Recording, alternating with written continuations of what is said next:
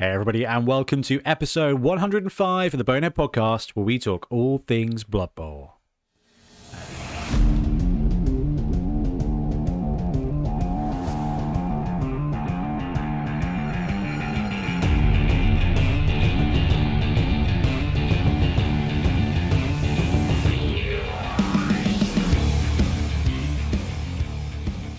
And jingle.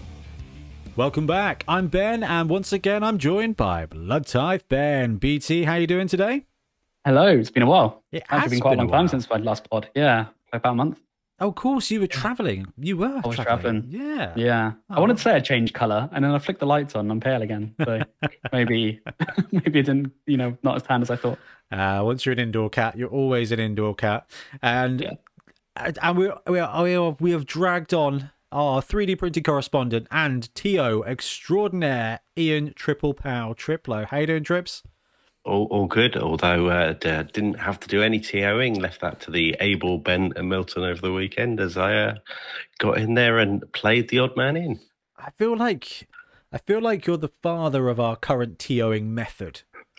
Like, each of us had like this siloed method of, and it worked brilliantly, but the overall architecture I feel like has made it a bit, it's like the Codex Astartes. You're the Gilliman of games days. Yeah, or either that or genuinely the father of the group, as disappointingly we worked out about a week ago, and therefore I'm not talking to Ben anymore. We've got It turns out Ian's my dad. You need to listen to him, Ben, and get some cable organizers. Yeah, my God. Anyway, other than that kind of tech nonsense, what are we talking about today, BT? Today we are going to be talking about the tournament that we just mentioned before. And also we will be talking about If only if only I brought the show notes. If only there was a show notes document. It's loading. Why is it loading? Someone bail me out. Yes, all right. So it is Bonehead Bowl review. Okay. We had Bonehead Bowl at the weekend. I think that's probably the reason that Trips and I have both got colds. So if either of us splutter or cough into the mic, we do apologise. Going to try very hard not to let that happen. But we're going to be talking about Bonehead Bowl, and then we've got like a chunky period of Blood Bowl at the moment. And there's a lot of individual things that we want to give appropriate amount of time to. So what we're going to do today is we're just going to look at the key impacts of the new star players from the Almanac that's coming out this week, and also from the FAQ that dropped this afternoon. So we're going to be able to kind of chat about the biggest impacts to Blood Bowl happening right now. Does that sound all right, Ben? Yeah, that sounds great. So I've got my head in the news section. I'm ready. Oh, yeah. No, something else dropped just a few minutes before the show. So I tell you what, we'll take a sec, and then it's Blood Bowl news time.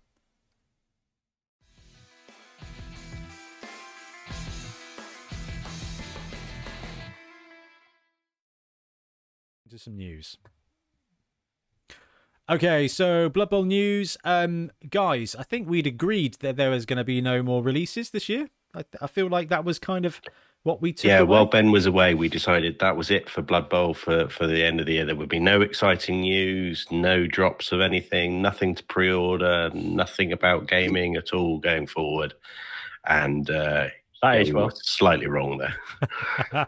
On any given Sunday, which is not just an NFL reference, it's very much a Blood Bowl reference. However, to be fair, the Blood Bowl releases that dropped on that Sunday pre-order was like way down the bottom of the page, like after a year's worth of Age of Sigmar stuff. And there's two brand new releases. So, well, are they released yet? They're not released yet, are they? They went up for pre-order last weekend. Pre-order, yeah. So they're coming out this Sunday. Saturday. Oh yeah, this weekend. Thanks, Trips. I'm glad you're here. So the first one was something that I don't think. I think we talked about it, but I wasn't expecting anything to ever come of it, which is the Dungeon Bowl Deathmatch Gaming Supplement. So in the original Dungeon Bowl box, which is not limited, you can go onto the Games Workshop website and buy it, which I was kind of not expecting to be the case, but you can still buy that. And I mean, what were the teams in the original box from last year? Fire and Shadow. That's the ones, Fire and Shadow. And now this one's dropped with Death and Life. An interesting mix of teams. So the College of Death, there's one sprue of Undead, one sprue of Necromantic, which is pretty cool. And the College of Life was one sprue of Wood Elves and one sprue of Halflings, which, I mean, the only other alternative there could have been Nurgle, which would have been... I think it'd been more interesting. But yeah, I kind of think maybe Nurgle would have been better, and I imagine that a lot less people buy Nurgle than they buy Halflings. But it comes with that, and it comes with 6, 7, 8 tiles, something like that. A few, basically 3 rooms, and a couple of corridors, and a T junction and an L junction. And they've done a really cool thing with this. And we'll have a look at the release article in a second. But they've basically brewed the whole thing up as a reference to an actual historical Dungeon Bowl match, the Dungeon Bowl finals between a specific College of Life and a specific College of Death team in the specific dungeon. They've got the layout for the dungeon that match happened in, and they've got special rules for College and for Life for each of the tiles. The tiles are reversible, so they've got Life on one side, Death on the other side. So if you liked all the special rules for the rooms in the Dungeon Bowl box set that came out last year, this is basically just an add-on. Now, you absolutely, positively, definitely need Dungeon Bowl box, because, I mean, there's 1, 2, 3, 4, 5, 6, 7 tiles in there, which is not a lot for anything, really. So I don't think there's even end zones, is there? There's no end zones. No, you're bang on the money. Yeah. Even if there were end zones, putting it end to end would just be a very poor experience. I mean, most importantly, there's no teleporters, and let's face it, that's the real reason you play Dungeon Bowl, just to repeatedly roll 2s and lose every gutter runner on your team. That pain never goes away. So yeah, it was cool to see that, and we'll have a bit of a chat about that in a moment. And the other thing that they've released is the 2022 Almanac, and the Almanacs tend to not be very exciting. I really like them because it compiles everything in one place, and there's normally like a little sprinkling of some new rules or something in there. This one's pretty special though, in that there's 8 new star players. And these star players do not have models, although there are pictures of some of the models in the Spike magazine. So there's a picture of the new Nobbler and the new Scrapper in the back of the Spike, which is very cool.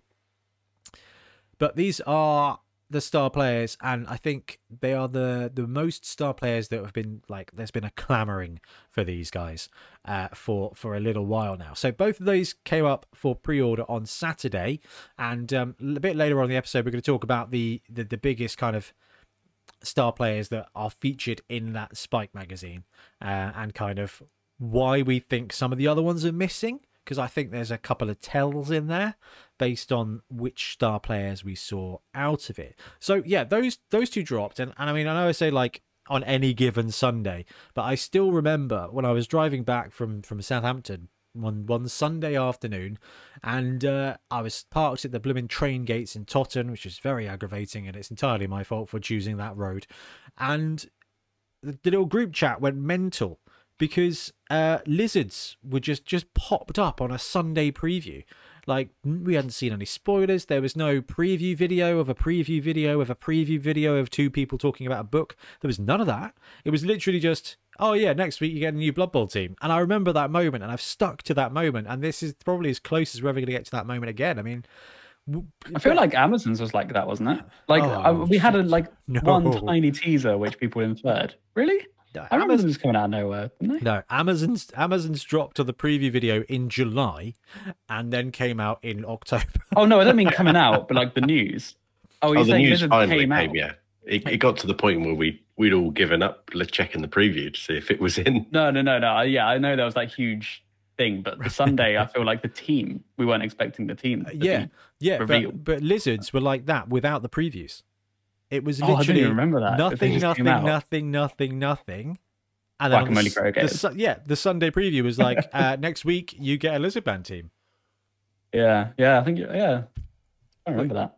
Good old days. I know, it takes me back a bit. But I mean, Ben, were you expecting an almanac this year, given that they'd only released 2 teams? Probably. I think it's part of the course now. Like, although we've only had 1 almanac in this season, I think it's pretty cool to. I think it's pretty normal for them to release an almanac every year. That's what they did with 2016, right? I had a bunch of almanac. Yeah. Yeah. Yeah. I think I was expecting it, but probably in January, February, with another team snuck in to fill it out. With Team 3, yeah. But to be it's fair, got Ripper in. Worth like That's 7 it. teams. So. That's it. I mean, if you think about it, you get 3 new stars per team, and there's 8 new stars in this book. So we've saved ourselves 8 to 12 months of releases here by getting these star players to the pitch. So, I mean, I think it's brilliant. I'm really pro it. The other thing I like that what they've done is when they've just randomly released a star player, which I think started with Creek, didn't it? It's just a case of, hey, we made a model. Here's some rules for it. As I remember, usually it's a teaser, isn't it? Like with Corn and Amazons, it was always like, it was Corn and Amazons. It was like teasing the teams and Norse. I think like they release the stars first, don't they? So. Yeah, this definitely allows them to slowly release the stars whenever they've sculpted them, sorted them out, and dropped them in. There's no like, oh, we've got to wait for a release. It's like that's 6 months worth of star player dribbles for us. Now we're still waiting for Bryce the Slice, the model for them, and also the model for Grashnak. Now, I think there's a big upgrade in the big guy sculpting at the moment in the Forge World star player sculpting. Like the last few ones we've seen, including like the big old lizard boy and stuff, they've been big, they've been awesome sculpts. I do think that's because Windsor Chog is on the team. So I'm expecting a really good Grashnak from them when it drops. Like the most recent Glottal Stop is an excellent model. So I want to see Grashnak land and be really, really, really cool. Yeah, so that's actually happened, which is pretty cool. So this Dungeon Bowl expansion, I mean, Trips, I'm a really big fan of them adding that amount of fluff into it. So they've got like a pamphlet that's labeled as a Spike Deathmatch, and in it's got the rosters of the teams of legend, like the Hall of Fame teams and stuff. I was not expecting anything like that. What do you think about that? I'm really pleased to see Dungeon Bowl getting a bit of love. If you want to get a couple of Dungeon Bowl teams, it's a very cost-effective way of getting hold of a couple of teams, and they are both good fun teams to play. And I like the fact they've thrown in the sort of the different room with the werewolf lair and the detail. That's going to be a bit more fun. It's a bit disappointing. It's not the full game. So if you're opening this on Christmas Day and thinking, excellent, I can have a game of Dungeon Bowl this afternoon, you're actually going to be stealing cardboard from other people's presents to fill out the tiles and the details. But great to see it, and good to see it, another little box to keep people going. Yeah, I like it, and I think you're probably right. I think actually no, I don't think that's right, because I think I recall when the Dungeon Bowl box set, Ben, came out, there was quite a lot of not a divide in the community, but there was kind of a lot of reluctance to say sort of like, all I want is the tiles, all I want is the teams, all I want is the rules. And I think if they'd released the entire dungeon's worth of tiles again, with like with teams as well that people already had, there might have been a bit of pushback. Whereas actually they've released a set that's 45 quid for 2 teams with some extra tiles and some extra fluff. You know, half the price for it. It's just a bit of an interesting, what I would say, mid-range buy. Yeah, I think the price is also really reasonable for this, and this is what I want to see from expansion packs. I don't, expansion packs shouldn't always come with the base game, like you say. As long as the base game is available to buy, expansion packs are welcome. Yeah. In my opinion. And that price point is a big difference. I mean, the Dungeon Bowl, you can buy it today for £89. You can pre-order Deathmatch for £44. That is a substantial difference. And Force Cruise BW 44 quid plus 3. Well, Ben, this is it. And like, one thing I don't want to go I don't want to go missed. That's £88 for 4 Blood Bowl teams. So if you've got a club or you've got an event or anything coming up, actually, it's a really great way to get a Wood Elf team, a Halfling team, a Necro team, and an Undead team for are way less than the price of the boxes. Like, that's what, £130 for 4 of those Blood Bowl teams. Actually, for 90, you get 4 Blood Bowl teams from Games Workshop. I know there's stuff you need to add to the Halfling team to make them viable, but I don't know. I think it's still kind of a clever extra way to do it. And yeah, the werewolf room is in there. They've added what I would say is Death Zone level fluff rules into this, and I think Dungeon Bowl is definitely headed that way. And I don't think the article actually shows it, but in the book there's an actual dungeon layout so that you can mimic that exact game. And again, that's what I really wanted to see moving forward, because Ben, you're a big RPGer, right? Having set piece dungeons and things like that are really kind of, there's just something wonderful about it. And we've had all these dungeon tiles for a year now, and actually starting to be like, oh great, actually let's play in the Tomb of Elemental Evil. Let's bust it out. Let's bust out the dungeon from the 2494 Dungeon Bowl and play that. It's not symmetrical though, which upsets me. Yeah, it doesn't have to be. That's what I like about Dungeon Bowl. It's not symmetrical. You can really mix it around. I love it. Or do you mean the teams wise? No, well, I mean the teams never symmetrical. No, but the map. Oh, okay. Yeah, I was going to say. Yeah, have a bit of a symmetry thing, I guess, when it comes to in tournaments. Maybe for fun. Go crazy. Make a long corridor with a dead end, or 3 teleporters. That'll be great. And you can tell that Ben is quite a big fan of playing the College of Fire. We'll have 1 corridor, please. College of Fire people. Anyway, the next bit of Blood Bowl news was the FAQ. Now, we're not going to take a full-on dive into this. What we are going to do in a minute is pick out some of the most important pieces for your league or tournament play. But overall, I was really pleased with the FAQ this time around, guys.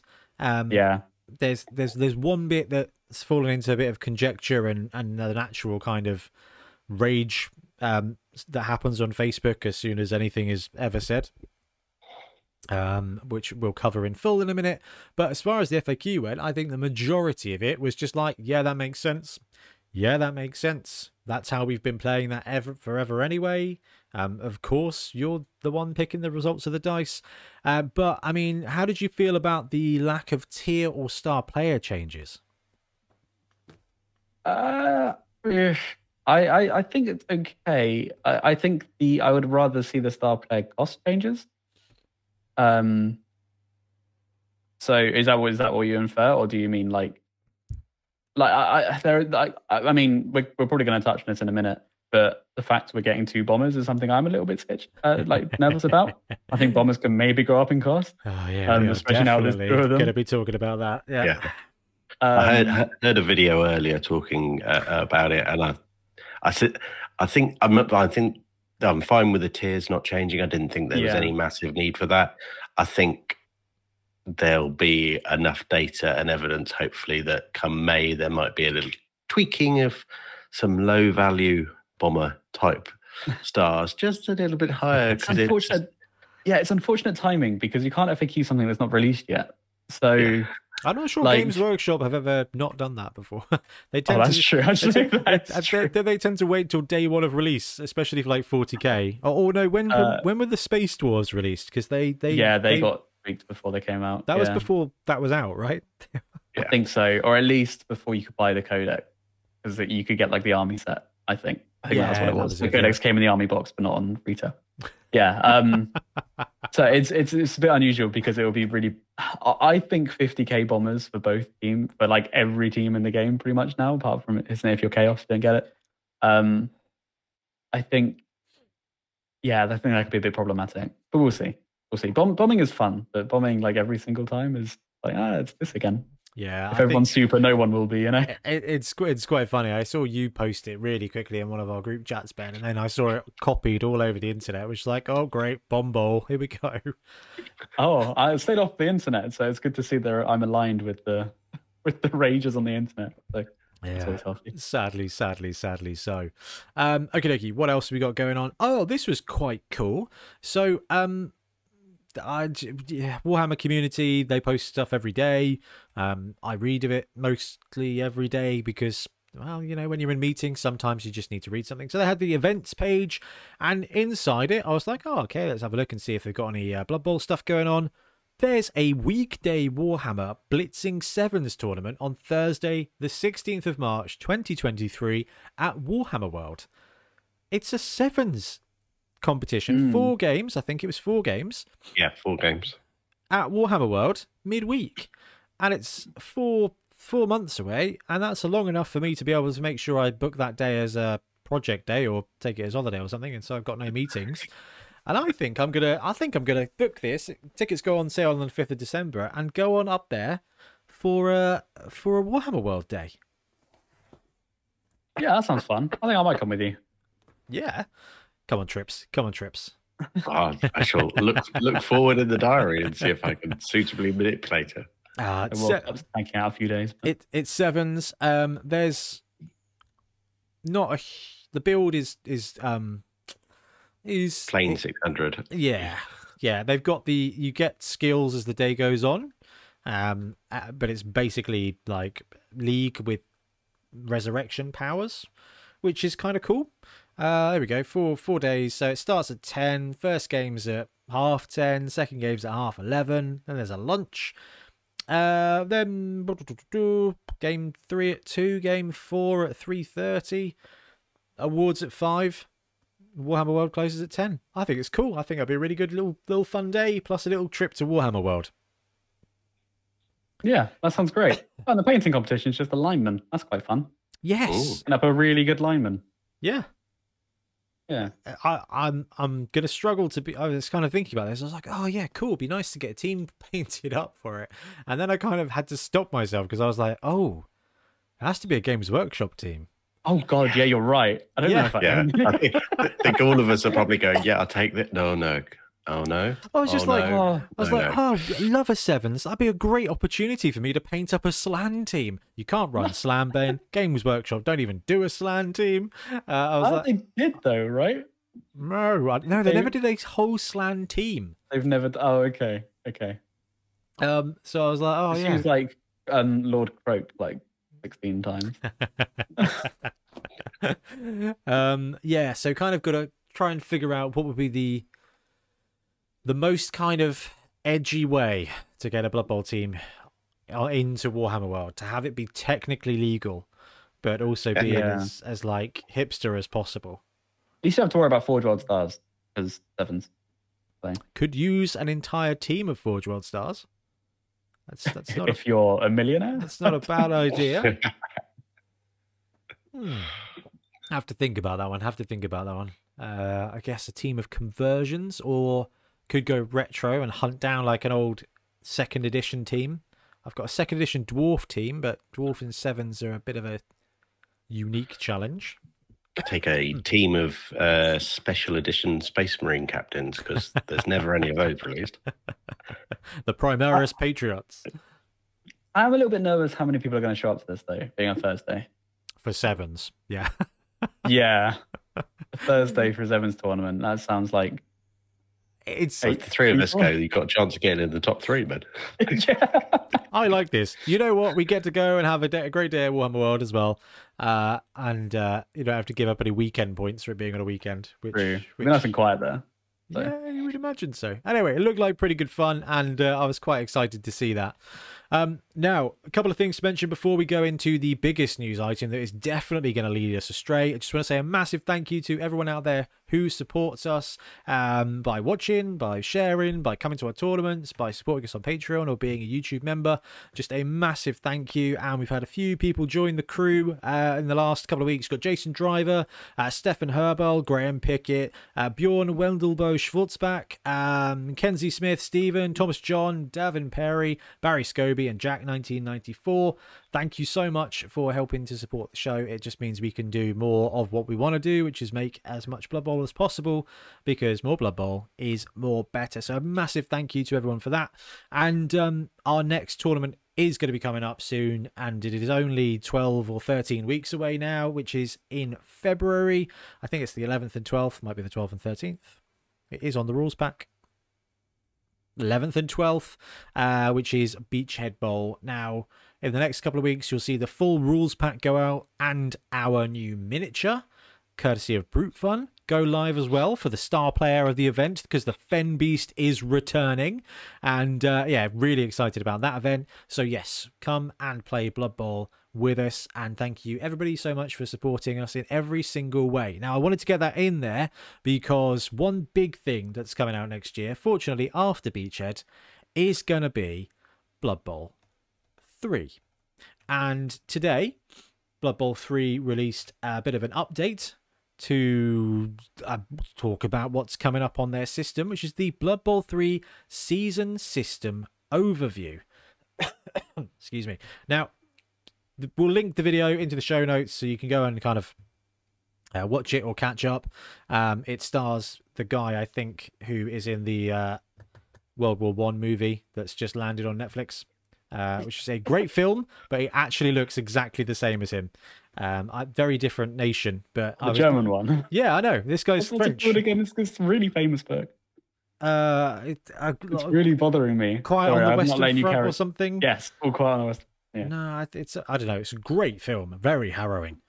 I really did enjoy that. Tiff finds it very peculiar because I have a penchant for war movies that are in foreign languages, and she's like, "What are you doing?" Like, one of my favorite movies is a film called Lebanon, which is filmed and shot entirely from the inside of a Centurion tank in the Lebanon War, and it's entirely in Hebrew. That's amazing. Oh, dude, it's a really harrowing movie. It's got tank in the title, so it's all about it. Shot from the inside of a Centurion tank. I was like, yeah, this is cool. It's not an award-winning film because it's not had a chance to win awards yet. Oh, got films. Come on. We got to figure this one out. Anyway, there's some cool stuff coming for Blood Bowl 3, but it creates a bit of some emotional things. Right. I think we need to figure out what this film's called. Otherwise, I'm going to have all kinds of problems. No, it is. You're right. Let's type in war. All Quiet on the Western Front. It is, yeah. Yeah, you're right. It was right. It looks just like the same dude. I mean, I'm very aware it's not. But, God, that was a great film. Really harrowing. And the other one I like is called Ninth Company, or Devya Rota, which is shot entirely in Russian and is about the Russian-Afghanistan war. Loads of a good accent to me. Loads of Mi-24 Hind helicopters flying around. It's kind of like what's the Stanley Kubrick movie? The famous Full Metal Jacket. It's like Full Metal Jacket, but from the a Russian version in Afghanistan. Oh, anyway. Bougie War Movies 101, episode 105 of the Blood Bowl podcast. Anyway, Trips, I feel like you got the a bit of a jump start on this video compared to the rest of us. So give us the brief on what the Blood Bowl 3 news was. Yeah, so, well, firstly, important news about the release. So they confirmed release for everything, including the Switch. The Switch will not be ready on the 23rd of February. It will be following afterwards. And then the whole thing was about seasons. So less DLC for Blood Bowl 3 and more seasons. And seasons will be 3 months long.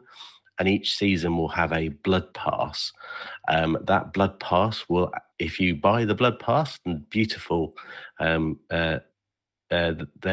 each blood pass will get you access to the new faction, for which we can say team, and then new features, and there's going to be loads of customization and colouring and bits to add on for your teams using the in-game currency of Warpstone, which will all be entirely customizational stuff, not to do with the game at all.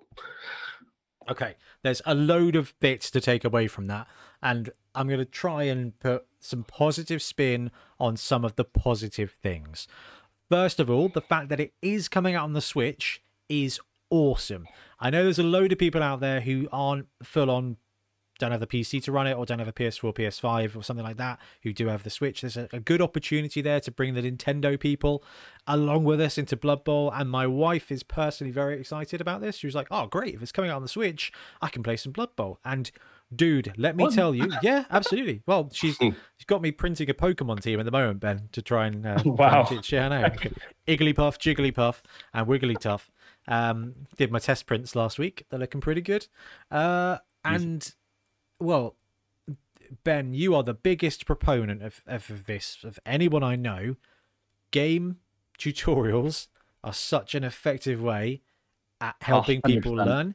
So 100%. this game, even if the tutorial is only as good as the Blood Bowl 2 one, which is fine, will be a massive asset if it's on PlayStation, if it's on Xbox, if it's on PC, and if it's on the Switch. When someone's like, hey, we've got a Blood Bowl league, I've never played Blood Bowl, pick it up on the DS. Oh, not the DS. Yeah, pick it up on the Switch, PS4, play the tutorial. I've got it on my DS, actually. And, and it's a great way to learn the tutorial. So really big fan of that. The second thing is that the customization options, being from Warpstone, the ones they showed in the video, looked really cool. So it is entirely skins and that kind of stuff, which I know means nothing to some people and everything to others.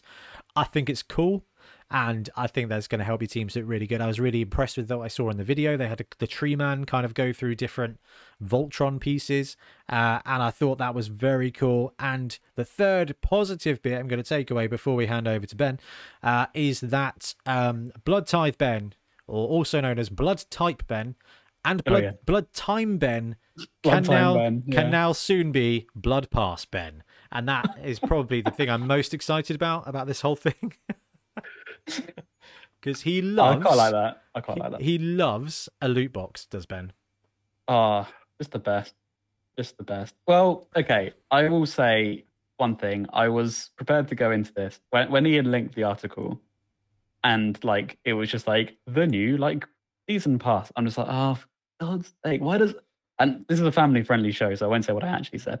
But like, just like, why does everything need a battle pass? That was my first reaction. Okay, I'm just like, I am really tired of games as a service, like ongoing subscription models. I think it can be really prohibitive for a lot of people to get into the game, especially like there are games like Destiny 2, which I think do it quite egregiously sometimes, where you can be just like, unless you're playing it all the time, like it takes over your life, you're missing out on value.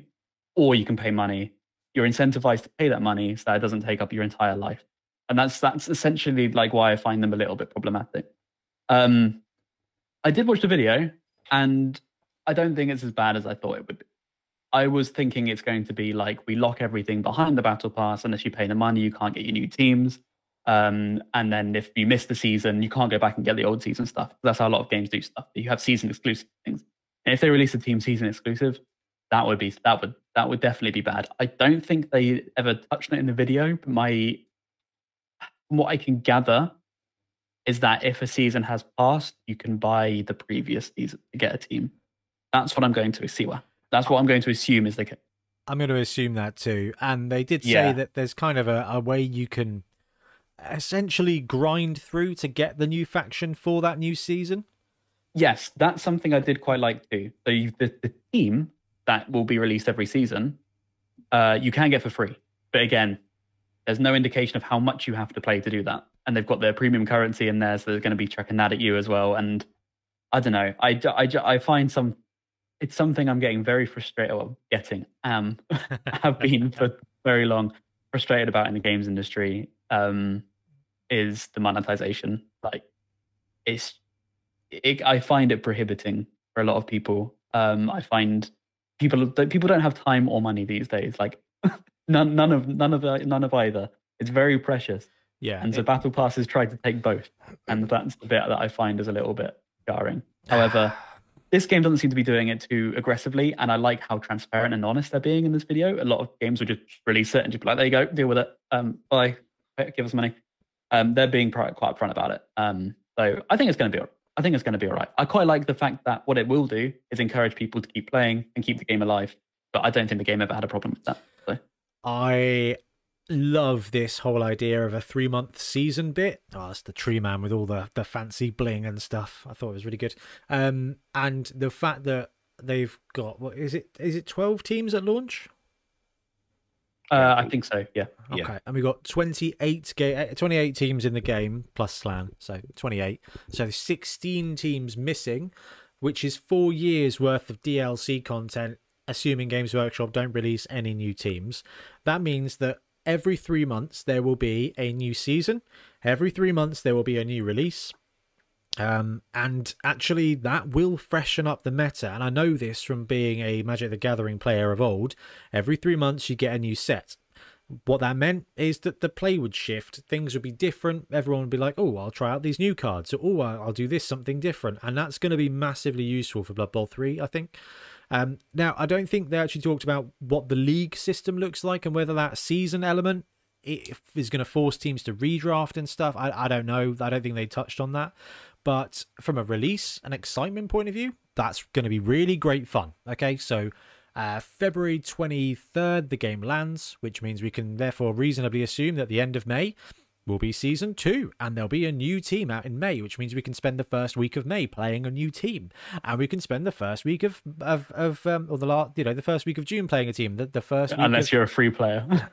Well, yeah, you have to wait until the end of the month to get your team. Well, no, new season starts, and then you binge and you brew up those points. Now, from a DLC point of view, I mean, I'm very, we're very lucky. We can afford to play Blood Bowl. A new team from Games Workshop that comes out once apparently every 6 months is £35 plus a £15 spike plus a £30 pitch, and then a Forge World Star is £90.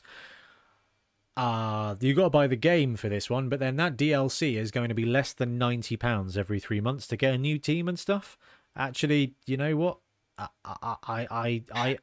While I understand that paying £100 a year for a game's DLC is horrific because that's like 2 other console games, from a Blood Bowler point of view, paying that much money for a new team doesn't feel too bad.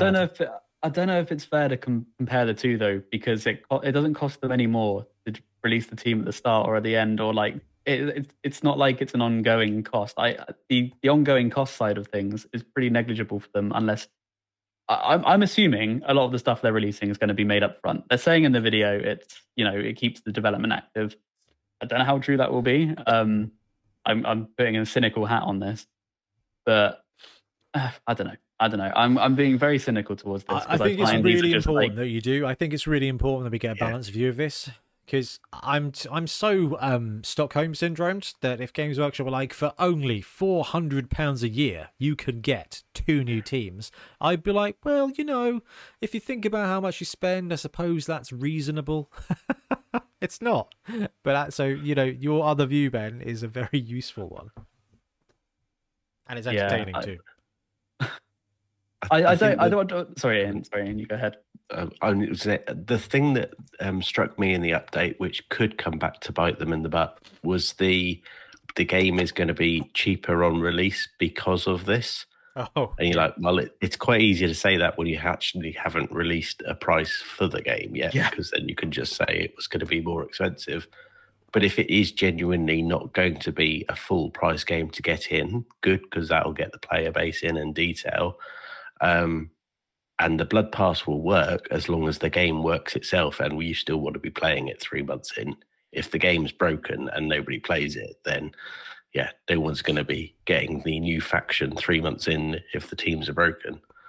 Yeah, I do hope they keep the development up though, because as we've seen literally today, rules will get tweaked and details, and I don't want to end up having to learn the rules for the game and the rules for the computer game and the rules for the tournament game and the rules for the tour play game. And this is what's put me off playing Blood Bowl 2. I love Blood Bowl 2, but I know that if I play a lot of Blood Bowl 2 right now, when I go and play actual Blood Bowl, I'm going to get rules wrong, and I'm going to... Oh, that's a bold thing. No, it isn't. It is a fair thing. It's a fair thing. Actually, if I just call it actual Blood Bowl. Blood Bowl. That is the most modern of Blood Bowl. I mean, I agree. It's kind of like, well, that's actually how the rules work for Blood Bowl. What you're playing is the old edition, which is cool. Like, I love that. Yes. But actually, that's not the rules for the game. And if you go and buy Blood Bowl, you're going to be playing it wrong, which is incredibly easy to do. And apparently it's easy to do even for the people who write the FAQs, which is pretty exciting too. I'm a big fan of multivariant games. Again, I'm going to Magic the Gathering. Like, Draft is my favorite version, which makes sense that actually Sevens is my favorite version of Blood Bowl because it is a limited pool, and it's quite amusing. Actually, I have very similar takes to it. Excuse me. Anyway, the season overview, It's interesting. Every 3 months, new faction. You've got a blood pass. We don't know anything about prices. We don't know anything about prizes. We don't know how the ladder's going to work, except there is going to be a couple. I thought it's promising in a There lot was of one ways. thing. There are no tournament features at launch. That was quite a big red flag, I thought. I say red flag. That's a bit hard. That was big, a negative that they touched on. So at launch, there will be no way to run a tournament, only league.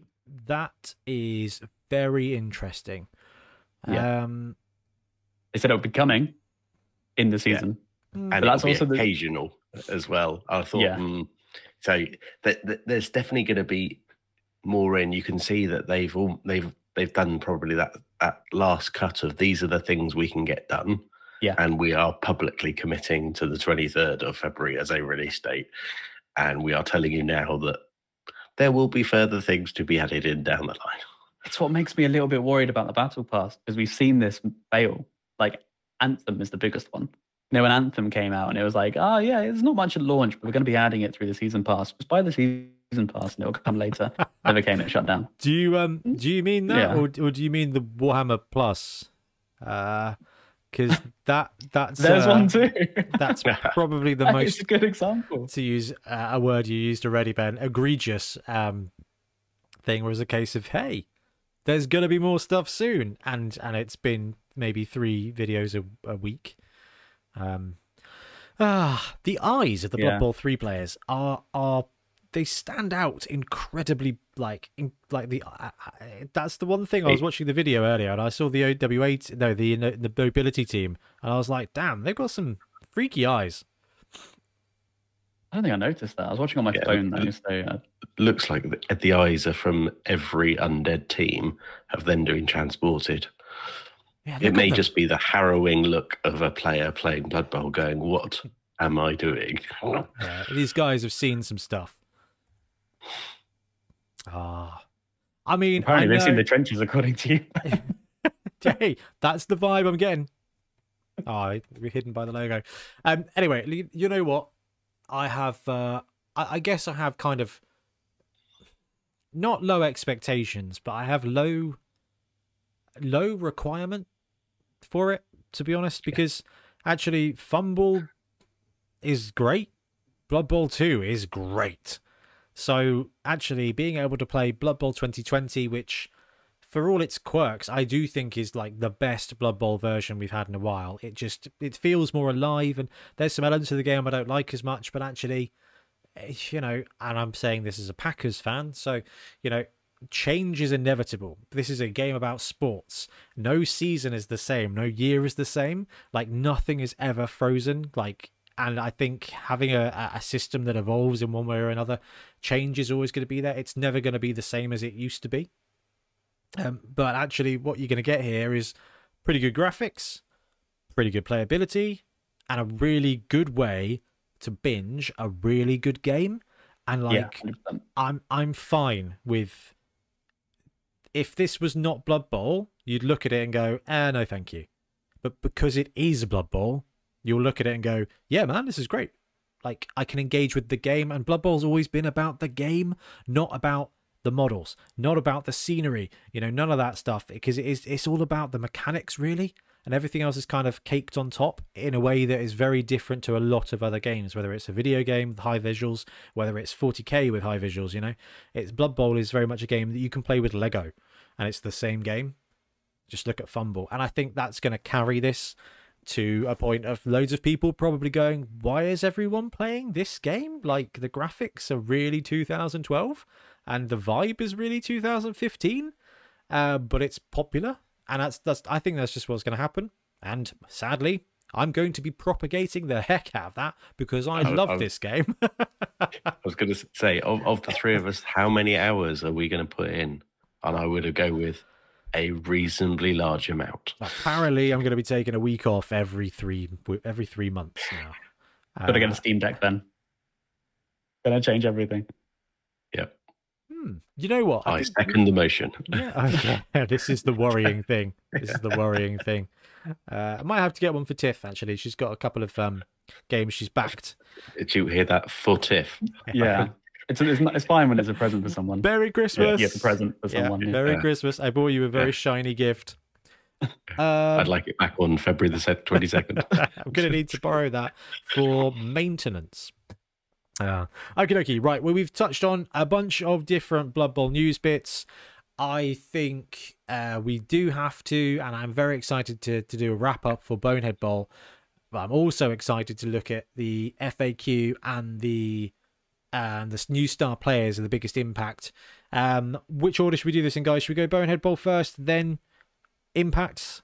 Or that sounds good. Yeah, we'll do a quick summary on Bonehead Bowl. Yep, right. Okay, guys, we'll take a quick break, and it will be tournament time.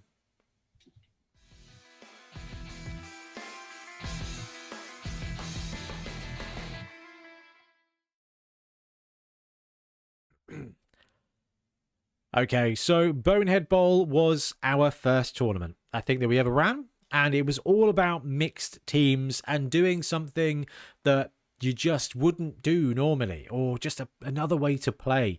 And then we hit COVID and we did a Bonehead Bowl online, and then we did a Bonehead Bowl, I think, with just vanilla rules because it was the beginning of the edition, and it brought around this year where we could go back to our roots of having a mixed team tournament. But Dungeon Bowl had also been released, so we allowed Dungeon Bowl teams as well. Now, before we go into it, the full rules pack, the full standings, the full matches are all available on the Bonehead Podcast website. You just click the bit that says Bonehead Bowl 2022. You can see standings. You can see the rules pack. That's what we're going to open up here on the screen. Just to kind of give a bit of a brief on the actual tournament itself and how the rules worked. Because, like I said, we wanted to do mixed teams again. And we started in a very different way this time. We started using the keywords from teams. So we populated it out and we said, hey, you can take two teams that share the same keyword and you can put them as a mixed team. We soon got some feedback saying there's a lot of stuff there you can't do and it doesn't really make a lot of sense. So then we just sent it back in time and included our original way of doing it, which was using alignments. We allowed both, but going forward, we will only be allowing alignments instead of the tagline because the keywords are just not great. But it brought about this really interesting situation where you can run an absolute monstrous amount of teams. And from a mixed team point of view, the way we run the rules is you can mix two teams that share the same alignment. So we've got order and chaotic. That's it. That's simple. And you have to have at least 4 players from both teams, from each of those teams. So you can't just take that team and have a gutter runner. You have to have at least 4 players from that roster. And the team rerolls are the most expensive of the two teams. So if you take ogres with your whatever team, then your rerolls are going to be 70k. It was a kind of like a marginal balancing point. And after the first Bonehead Bowl, it worked great. And we kind of retained it in that way. So there's 2 groupings. We had Order, which was Amazons, Dwarf, Elven Union, Halfling, High Elves, Human, Imperial Nobility, Lizards, Norse, but cannot choose the favoured of tag, Ogres, OWA, Slan, Vampires, and Wood Elves. And there was Chaotic, Black Orcs, Chaos Chosen, Chaos Dwarf, Chaos Renegade, Dark Elves, Goblins, Human, Khorne, Necro, Norse, can only choose favoured of, Nurgle, Ogres, Orcs, Skaven, Snotlings, Tomb King, Undead, Underworld, and Vampires again. So the whole point here is that it was just grouped together and allowed you to then come up with some really ridiculous and fun combinations. We also added in Dungeon Bowl teams as well. Now, you can't mix a Dungeon Bowl team with another team, but if you wanted to run your College of Heavens, you could run a College of Heavens. No one actually did run a College of Heavens, which I was surprised at, given the reduced cost of the Amazons. But it's quite possible there wasn't enough time to swing that from the most recent brew. So that was the crux of the mixed team rules. It was a standard 3-day tournament at Entoyment, and I don't know about you guys, but I love any time we get to go and spend the day at Entoyment. Oh yeah, definitely. Oh, yeah. Absolutely. Dangerous being a TO though. Huh? Dangerous when you're a TO though, and you've got so much time to just wander around and buy stuff. Oh, the shop is so dangerous. Someone did ask me actually at the event. I think it was Was it Baron? I think it was Baron. He was like, which is your favourite venue? Like, you've done the Aegeus Bowl, you've done the BIC, you got Entoyment. I was like, gonna be honest with you, I think Entoyment is actually my favourite place. I know we're kind of capped at 40 something Blood Bowl players because their shop can only host about 50 people playing games, which is a massive amount of people, and we capped it. But the shop's good, the parking's easy, the venue's great, and quite frankly, the thing that tops it off for me is the QR codes on the table. It's just my favourite thing. Like, just to be playing a game, be like, man, I really want a cup of tea, but I'm playing a game. We just scan the QR code, press a few buttons, and next thing you know, Carl just comes out of the darkness with your cup of tea. And it's just wicked. Absolutely love it. Oh, I'm hungry. I fancy pizza. QR code. It's just my favourite damn thing. And I think the players of the day actually really enjoyed that element as well. Yeah, definitely. Okay, so that's the brief of the tournament. It was 1100 build. Skills were based by tier. And for a mixed team, the tiers were added together. So if you're tier 1, you get 2 primary. Tier 2 is 1 primary, 1 secondary. Tier 3 is 2 primary and 1 secondary. And if you are just a single team, so I'm just going to run Wood Elves, not a mixed team, not a Dungeon Bowl team, then you double it. So double tier 1 is 4 primary skills. No skill stacking. Quite a small skill package based on the fact that actually you can have 2 different teams mixed together, and you can take the star players and mix them together as well based on those teams. So the build was just absolutely monstrous, and I think it's one of my favorite things to do is brew up rosters. Now, every time you run a tournament, one of you guys is the odd man in. BT, we sacrificed you to the Blood Bowl gods at the last event, and it was your turn, Trips. So what came into your head when brewing up your roster for this tournament? So what came to my head, I think I started sensibly this time with what have I actually got that's painted? And then decided, I thought, well, I'm going to go for, I was playing High Elves in the Entoyment League and I'm having a lot of fun with them. So I thought I'd like to play them and play with some skilled up catchers as opposed to wait for them to skill up. So that would be quite a good excuse. And then what do High Elves not have? Strength 4 is definitely what they do not have. So I thought I should take some lizards with the High Elves and take some Sauruses with that. And then just because it is my theme of the last few months, Chameleon Skink had to be taken just so I could say on the ball a few times. Yeah, an underrated skill. Still too soon. Now, this is the thing when it comes to Bonehead Bowl, all those brews, all those combinations, it's almost limitless. I think we did the maths and it's something like 600 different team combinations you can brew up, and that's before you even look at adding star players and the mixes. It's just so much fun. And on the day, we had 50 people sign up. We had a lot of dropouts, so I think we had 40 teams registered in the end, which was fine. I mean, we had 1, 2, 3. I think there was 6 tables left over, so we could have fit an extra 10 players in basically on the day, which would have been good. We've got the breakdown of the stats. I think we talked about this before, guys. But what was your expectation from the amount of Dungeon Bowl teams and regular teams and mixed teams? Like, what kind of ratios were you expecting? I expected by far mostly mixed, but I did expect more Dungeon Bowl because of the cheap rerolls. That was definitely something I anticipated. Yeah. Sorry, Trips, go for it. I was going to say, I expected to see a lot of mixed teams and then a few vanilla teams by people who really like their teams, and a couple of people using this as an excuse to get the Dungeon Bowl team out of the box. Yeah, I agree with both of those sentiments. And in the end, we had 1 standard team, 1 Dungeon Bowl team. This is actually that we set live in the tournament system for the day, and 34 mixed teams. So 94.4% of the field was mixed teams. And we had a single standard team, which I think was Lizardman. And we had a single Dungeon Bowl team, which was Dan Maskell, who is a Dark Elf pro, actually brought his Beasts team again, which he ran at Dorset Dungeon Bowl, which I think, Trips, you just very aptly described as a really good excuse to get the team out of the box. But I know that when we were binging through Dungeon Bowl games, we were looking at the teams and going, man, this would be sweet to get on the 11s pitch. And hey, I guess that wasn't quite as alluring as it was to just put Snotlings with every other team imaginable. I think it's that ability to play a team that you will actually never ever be able to take onto the pitch again. And when I was reviewing the rosters the week beforehand, there was definitely one of two ways that everyone had gone. Route one was, how many strength 4, 5 players can I get into the team? And the answer was often at least 8. And then the other route was, I want to play 2 stars together that I shouldn't normally be able to play together.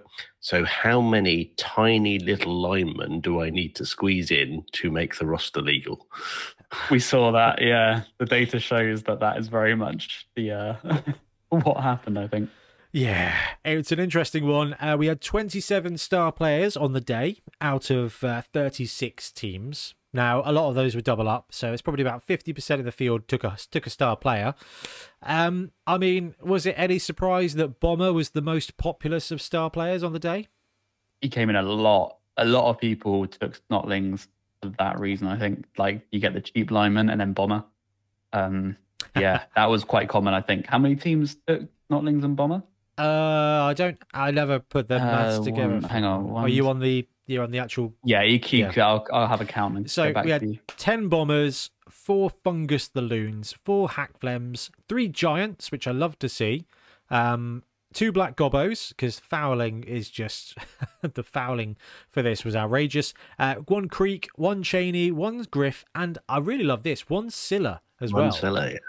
Which I thought was really cool, because you don't tend to see Scylla a lot.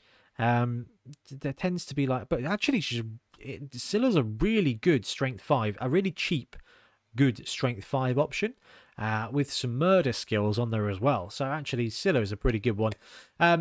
Tier 1 splits, we had 38% of teams had Tier 1 in them, Tier 2, 33%, and Tier 3, 27%. So a pretty even split across the board. Now, because they're mixed teams, obviously that kind of gets combined, and I was really happy with the mix there. We did have a rule that said if a team was stunty and big guy only, it would classify as stunty on the day, and we had some really interesting mixes. I think. What was the outcome, Ben? Honestly, not as many as I thought. There's a lot of Ogre Bomber as well. So yeah, a lot of Snotling Bomber and Ogre Bomber. Yeah, lots of people using ogres for semi-reliable ogres plus a good star access. It's good because when you say it's an even split with the tiers as well. I mean, that's bearing in mind there's only 4 tier 3 teams. Like, there's quite a lot of tier 3 teams there because you can just offset their weakness with real players. Like, you know what? That's a really good shout, actually. Yeah, I probably should have done the maths on how many tier 1-1 combinations, how many 2-1, you know, how many. But that I just forgot. Should have done that, but I didn't. There's a couple of there's some brilliant builds in there, and you got all kinds of craziness. Chaos Dwarf, Snotling. Chaos Dwarf, Snotling, and Giant, like Tom Mann was running that. Snotling Underworld, Giant, Stevie was running that. Baron was running Vampires and Humans put together. Orcs, Snotlings, Bomber and Hackflem. Imperial Nobility, Ogre, Griff and Bomber.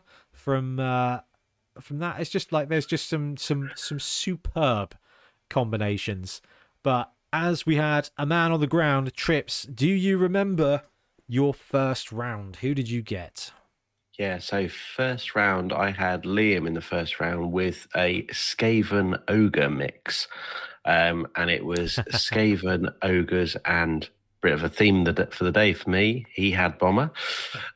So appearance number 1 of Bomber. Not to spoil anything, but you'll hear me say that twice more. So yeah, that was a roster of he took the Rat Ogre, a couple of Skaven Blitzers, 2 Gutter Runners, 2 Ogres, and then lots of Noblars to fill out the roster. But what I quickly discovered with this roster was when he lined up 3 strength 5 guys, my Sauruses all of a sudden looked pretty small. And thinking I was there, and I've got some strength 4 pieces, and they were just outnumbered and outskilled straight away. And behind that wall of meat of strength 5 was not only some annoying little gutter runners to try and chase down, but a bomber just casually throwing the bomb at my elves as well. So I love it. I love it so much. It's sentences like that which makes you think, just like, is this a good idea? This is just so good. Right. I've mentioned Magic the Gathering a lot. I've said how much I like 7s because it's kind of like Magic the Gathering Limited. This format we've created here is like modern or vintage or legacy, where you're just like, nah, chuck it all in. And the power level goes up. But trips, like you're saying, you're like, yeah, I've got my high elves, got my Sauruses, feeling very good about this. And then you look across the pitch and you're like, oh, you also upgraded. And it's just like, it's just so good. It's oh man. Anyway, what was the result of your round 1, Trips? So ended up being a 1-1. It was a really hard fought first half, and I truly managed to do some elven dancing around towards the end of the first half. Managed to, I think, dodge out of tackle zones, pick up the ball, dodge through tackle zones, and then throw the ball to a lineman in the end zone without using any of my rerolls or skills needed. So was really pleased with that. And then by then I was already starting to struggle for player numbers. And when you're playing a team full of Noblars as well, then yeah, when you've been out blocked by a Noblar, you know that the pitch is starting to tilt slightly. So did concede the tying one, and then in the second half managed to get the ball on the pitch, and I think we lost 3 turns where between us we probably had 3 tackle zones on the ball each, and then another layer of players behind. I think a gutter runner did go in for it and exploded. So I think it was a fair tie at the end there as we got out 1-1. Absolutely awesome. So if you guys missed it, we did live stream the event. We streamed Table 1 all day. So the first game was a great game between Daniel, who was running Shambling Undead and Dark Elves. So I caught up with him just before the match. I was like, oh yeah, what are you running? He was like, oh, Undead Dark Elf. I was like, ooh, okay. So Undead with Dark Elf Blitzers. And he was like, yeah, basically. And it's that kind of level of upgrade that was just so cool. And he was playing against Nathan with Khorne and Human, which was basically Khorne plus Thrower, Lineman, Blitzer, Ogre. So 2 big guys, plus that Thrower, and he just had enough cash to upgrade one of the linemen to a Human Blitzer, who, to be fair, is a great player. So that was a really good match. You can go and on the channel and actually watch us stream that match. It was such good fun. It was so good to get to see some of these combos. So round 1 was a great one. A couple of big results that round. Rick, good guy Rick, who you probably know from the channel, he's been on a few of our series, managed to swing a 5-0 with his High Elves and Dwarves against Khorne, Skaven and Hackflem, run by one of the Priest Pack Wednesday. So Sarah Jane had, as Rick said, had some absolutely garbage rolls. And the thing is, you kind of upgrade the power level of these teams, and what you end up having is a little less of a window. Like, you get a little bit of a crack, or you get a little bit of an opportunity, and it's much more violently seized than in a standard game of Blood Bowl. This is like I declared it over the weekend, it's Blood Bowl turned up to 12. Now, I'm a Skaven player. I love positioning ready for that opportunity score, and that's with a standard tier 1 team. When you're running a tier 11 team with a high elf and dwarf combo, then actually you're just absolutely prime for those opportunities. And led to the biggest score of that game. We had Undead Necro with Dan Smith going 4-1 against Lizards Dwarfs, though, so there was a couple of high scoring games. Ben, do you remember Bonehead Bowl 1? Because I do. That was my first tournament. Yeah.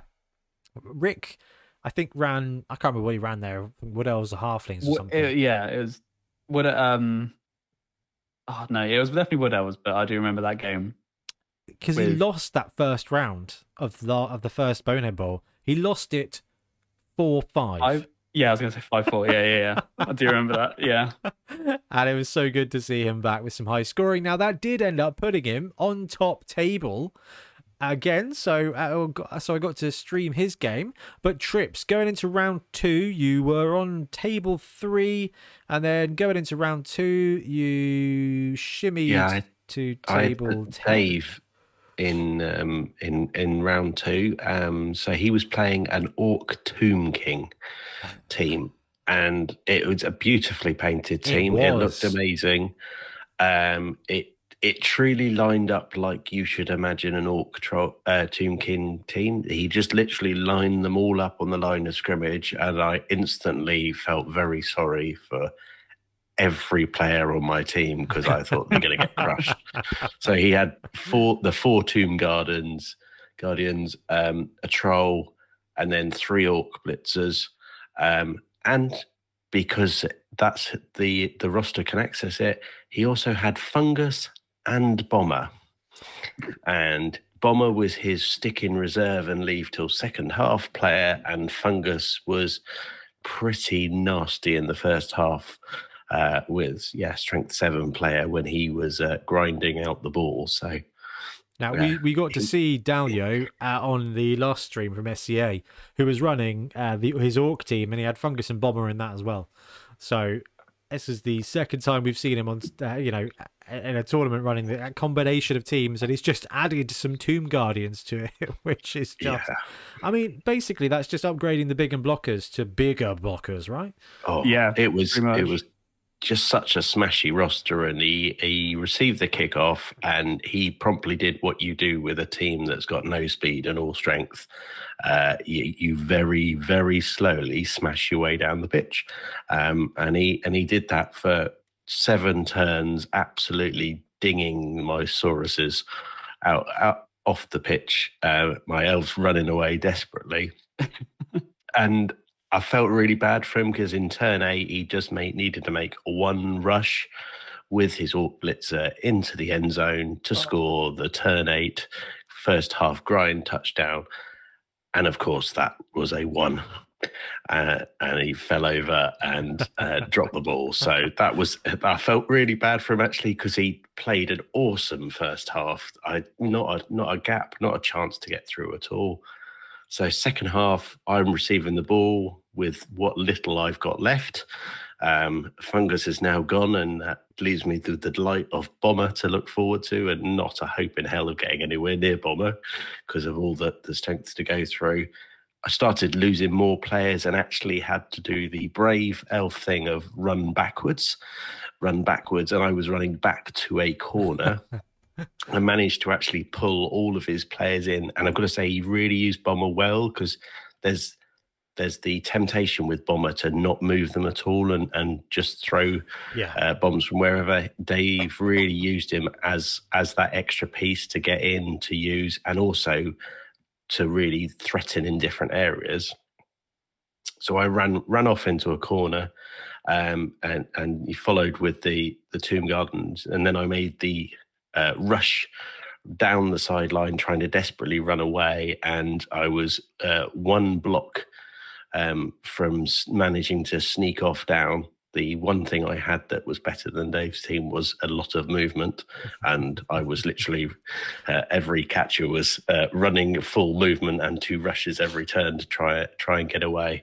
But yeah, he smashed my 3 players that I'd broken out with, picked up the ball, and then I rolled a double 1 trying to blitz the ball out, and he popped it in for a turn 16 1-0 win. But it was for a 1-0 win where it had been very tight. There wasn't a hope of me scoring, and it could have easily been 3-0 and a pitch clear as well. Yeah, wow. Oh man, that sounds just so good. And this is the thing I love about this format, is you get these ridiculous combos and these ridiculous game states that, like you said, you're just never going to see again. to think his Orc Blitzers were the easiest player for me to have a go at. And I'm like, I'm looking at an Orc Blitzer with a guard Tomb Guardian next to him and a tackle Orc Blitzer and going, yep, they're the players I'm going to try and knock out because I ain't touching anything else. and this is it. Like, this is not the format you'd want to play all of the time, but I think very much like Dungeon Bowl, because it gives you, it's that other way to play. It's that other special, like special event, special just game mode that actually I think it works. It works really well. Now, on the top table, we had Rick with his High Elves and Dwarves playing against, and I loved this. This was David Priest with Vampires and Snotlings. This was such a cool team. I do recommend you check out on the stream. We had these little 3D printed ghosts as his Snotlings with Cheney and Bomber. So it is an absolute wicked list. Now, the really cool thing here, and the guys discussed it at the beginning of the game, it was a revenge game already. Going into round 2, Rick had just 5-0'd David Priest's daughter in the first round from the Priest pack. So Rick was up against the second of the Priest pack, and it was just a heck of a game. They had some faulted dice rolls that cost, and all of these teams are kind of primed to just, like, that game state cascade. I think all these rosters kind of are built one way or another to be, like, you've got Trips. I would say yours was quite a mid-range build. Okay, you had a solid but not overwhelming front and a solid but not overwhelming score game. Okay, really well balanced. A lot of these rosters were kind of like mega murdery, so it sounds like that Dalio's build was just, I'm going to murder you, and then once I've murdered you, I'm going to murder the rest of you, and then there's going to be no, there's going to be no one left. And the combo and stuff like that, it just made that explosive game state. And we saw this, and all it took is a vampire to kind of kill some Snotlings and then some Dwarves to make some good rolls, and the game cascaded. So really cool to see. And that round was good. I think that was probably one of the highest scoring games of that round. We had a 3-0 from Dan Smith against Dan. So Shambling Undead Necro won 3-0 against Undead and Dark Elf from round 1, which was really cool to see. So Undead Necro, i.e. half of the new Dungeon Bowl box set, pretty effective mixed team. And we also saw Titanium Boy take on Wednesday with Skaven Goblins and Hackflem against Khorne Skaven and Hackflem. This was the other two of the Priest pack facing off against each other, and having it be a 3-2 shootout. It's just so much fun. And I mean, Ben, you were TOing a good one with Milton, who I think now is I was going to mention it at the end, but I'll do it now. Just, doing all the prep with the rosters. I know, Trips, you helped do a lot of the sifting and shifting, but I mean, the prep is just awesome. Milton does 90% of it. He's Milton's incredible. Yeah. That work to just set it up and control it when you are looking at an environment of, instead of having 29 different teams, having 629 different combos with a convoluted rule set, just an absolute feat. Now, TOing, Ben, I mean, we're at the second round here. We've had the first game, we've had lunch, players are settling in for the second round. And how are things at the TO table at this point? Things were kind of chill. Yeah, everyone was just doing amazing. It's really good now that we have the pairings and things just like up on the screen, so people just find their tables. Like the way that we've got the TOing down is just so relaxed. And it was just good because it meant we can go and we can hang out, we can like look at a couple of the games, see what's going on. Obviously not too much, don't want to disturb people when they're playing, but you do hear the things when people I think it was in round 2, could have been round 1, where a Snotling took a giant off the pitch. I think that was game 2. I think it was against Emma. I think Stevie did it. Yeah. Table 16 in round 2. Snotling. That was the giant off. It was the giant of Snotling and Underworld with a giant. Old Stevie 126 taking on Merc Girl Emma, Goblin Snotling giant. It was the troll roster. It was the troll team. It was. Yes. Yeah, I was so happy to see that. But they upgraded the 6th troll. Oh no, because you can do 5 trolls in this without that, because it's Snotlings. There's 5 trolls and a giant. 4 trolls. 4 trolls and a giant. Sorry. Yeah. Yes, 4 trolls and a giant. Yeah. Yeah. 5 trolls coming soon. But yeah. Well, yes, with Ripper landing this weekend. Trying to get him and a giant in the roster, probably quite a challenging one. But I love that the giants managed to find each other. Like, there's just so many good stories that happens in a tournament. And when you've got all the different tables going on. No, and I know you got some Commander on the go as well. Oh yeah, me and Milton last time played some 40k Commander, which was great fun. Honestly, those cards are fantastic. They are so full of flavor. Oh, I love it. So we went then into round 3, and at this point I think we had 8 to 10 teams all within a win of each other. So it was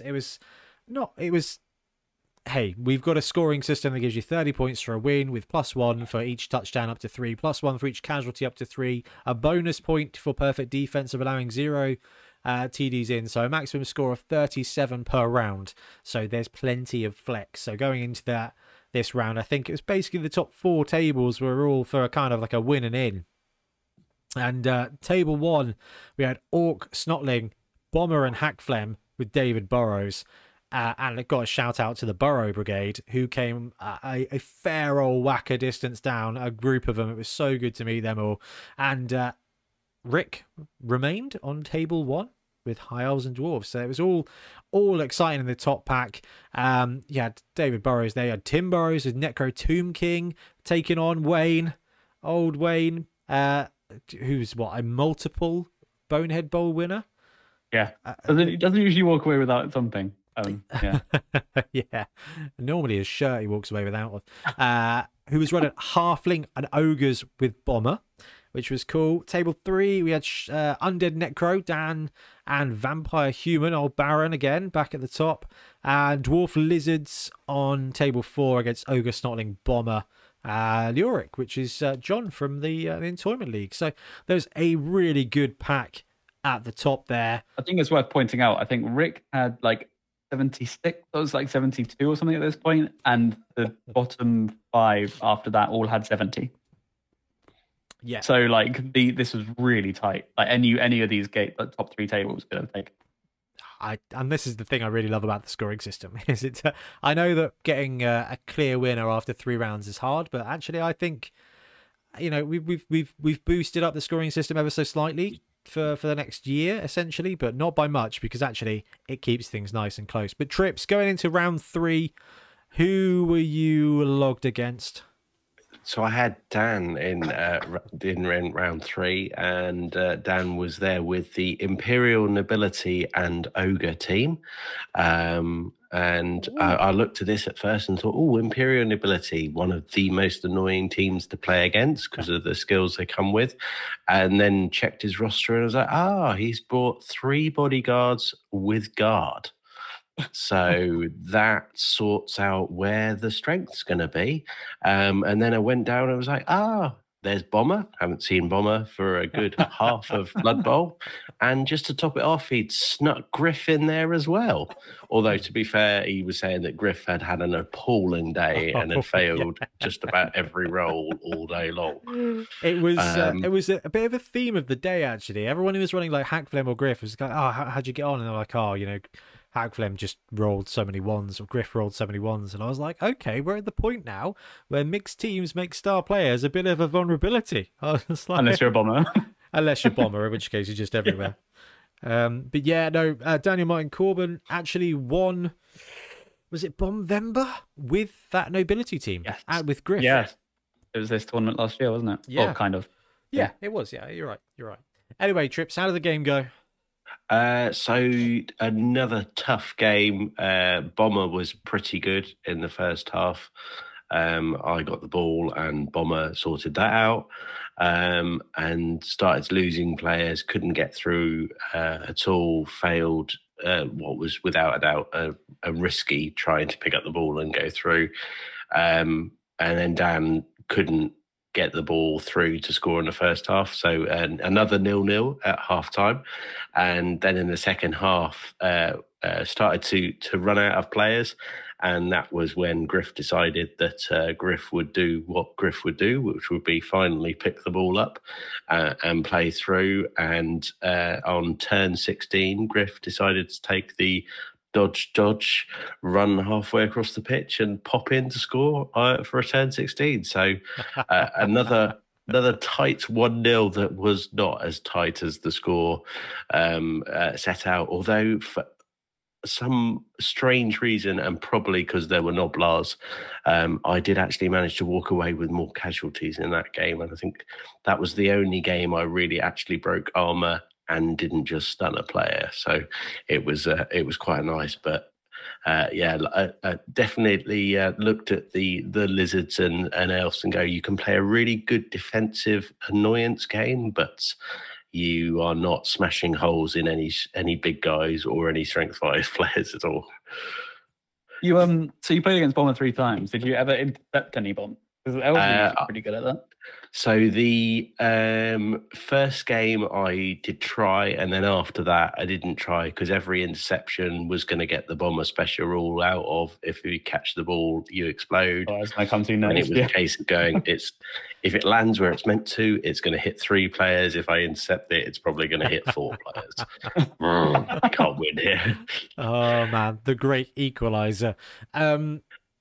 Yeah, I mean it's so good at this point. There were some brilliant matchups, some brilliant games going on there, and it was so cool to see all the creativity and all of the interesting game states. And again, this is definitely worth watching. The top table play for this one between Rick and David was it's just incredible. And you can see there's just elements of the game where sometimes a roll, or you can see it like a fold in time and space, where like just the negativity of a situation or it's just incredible to see.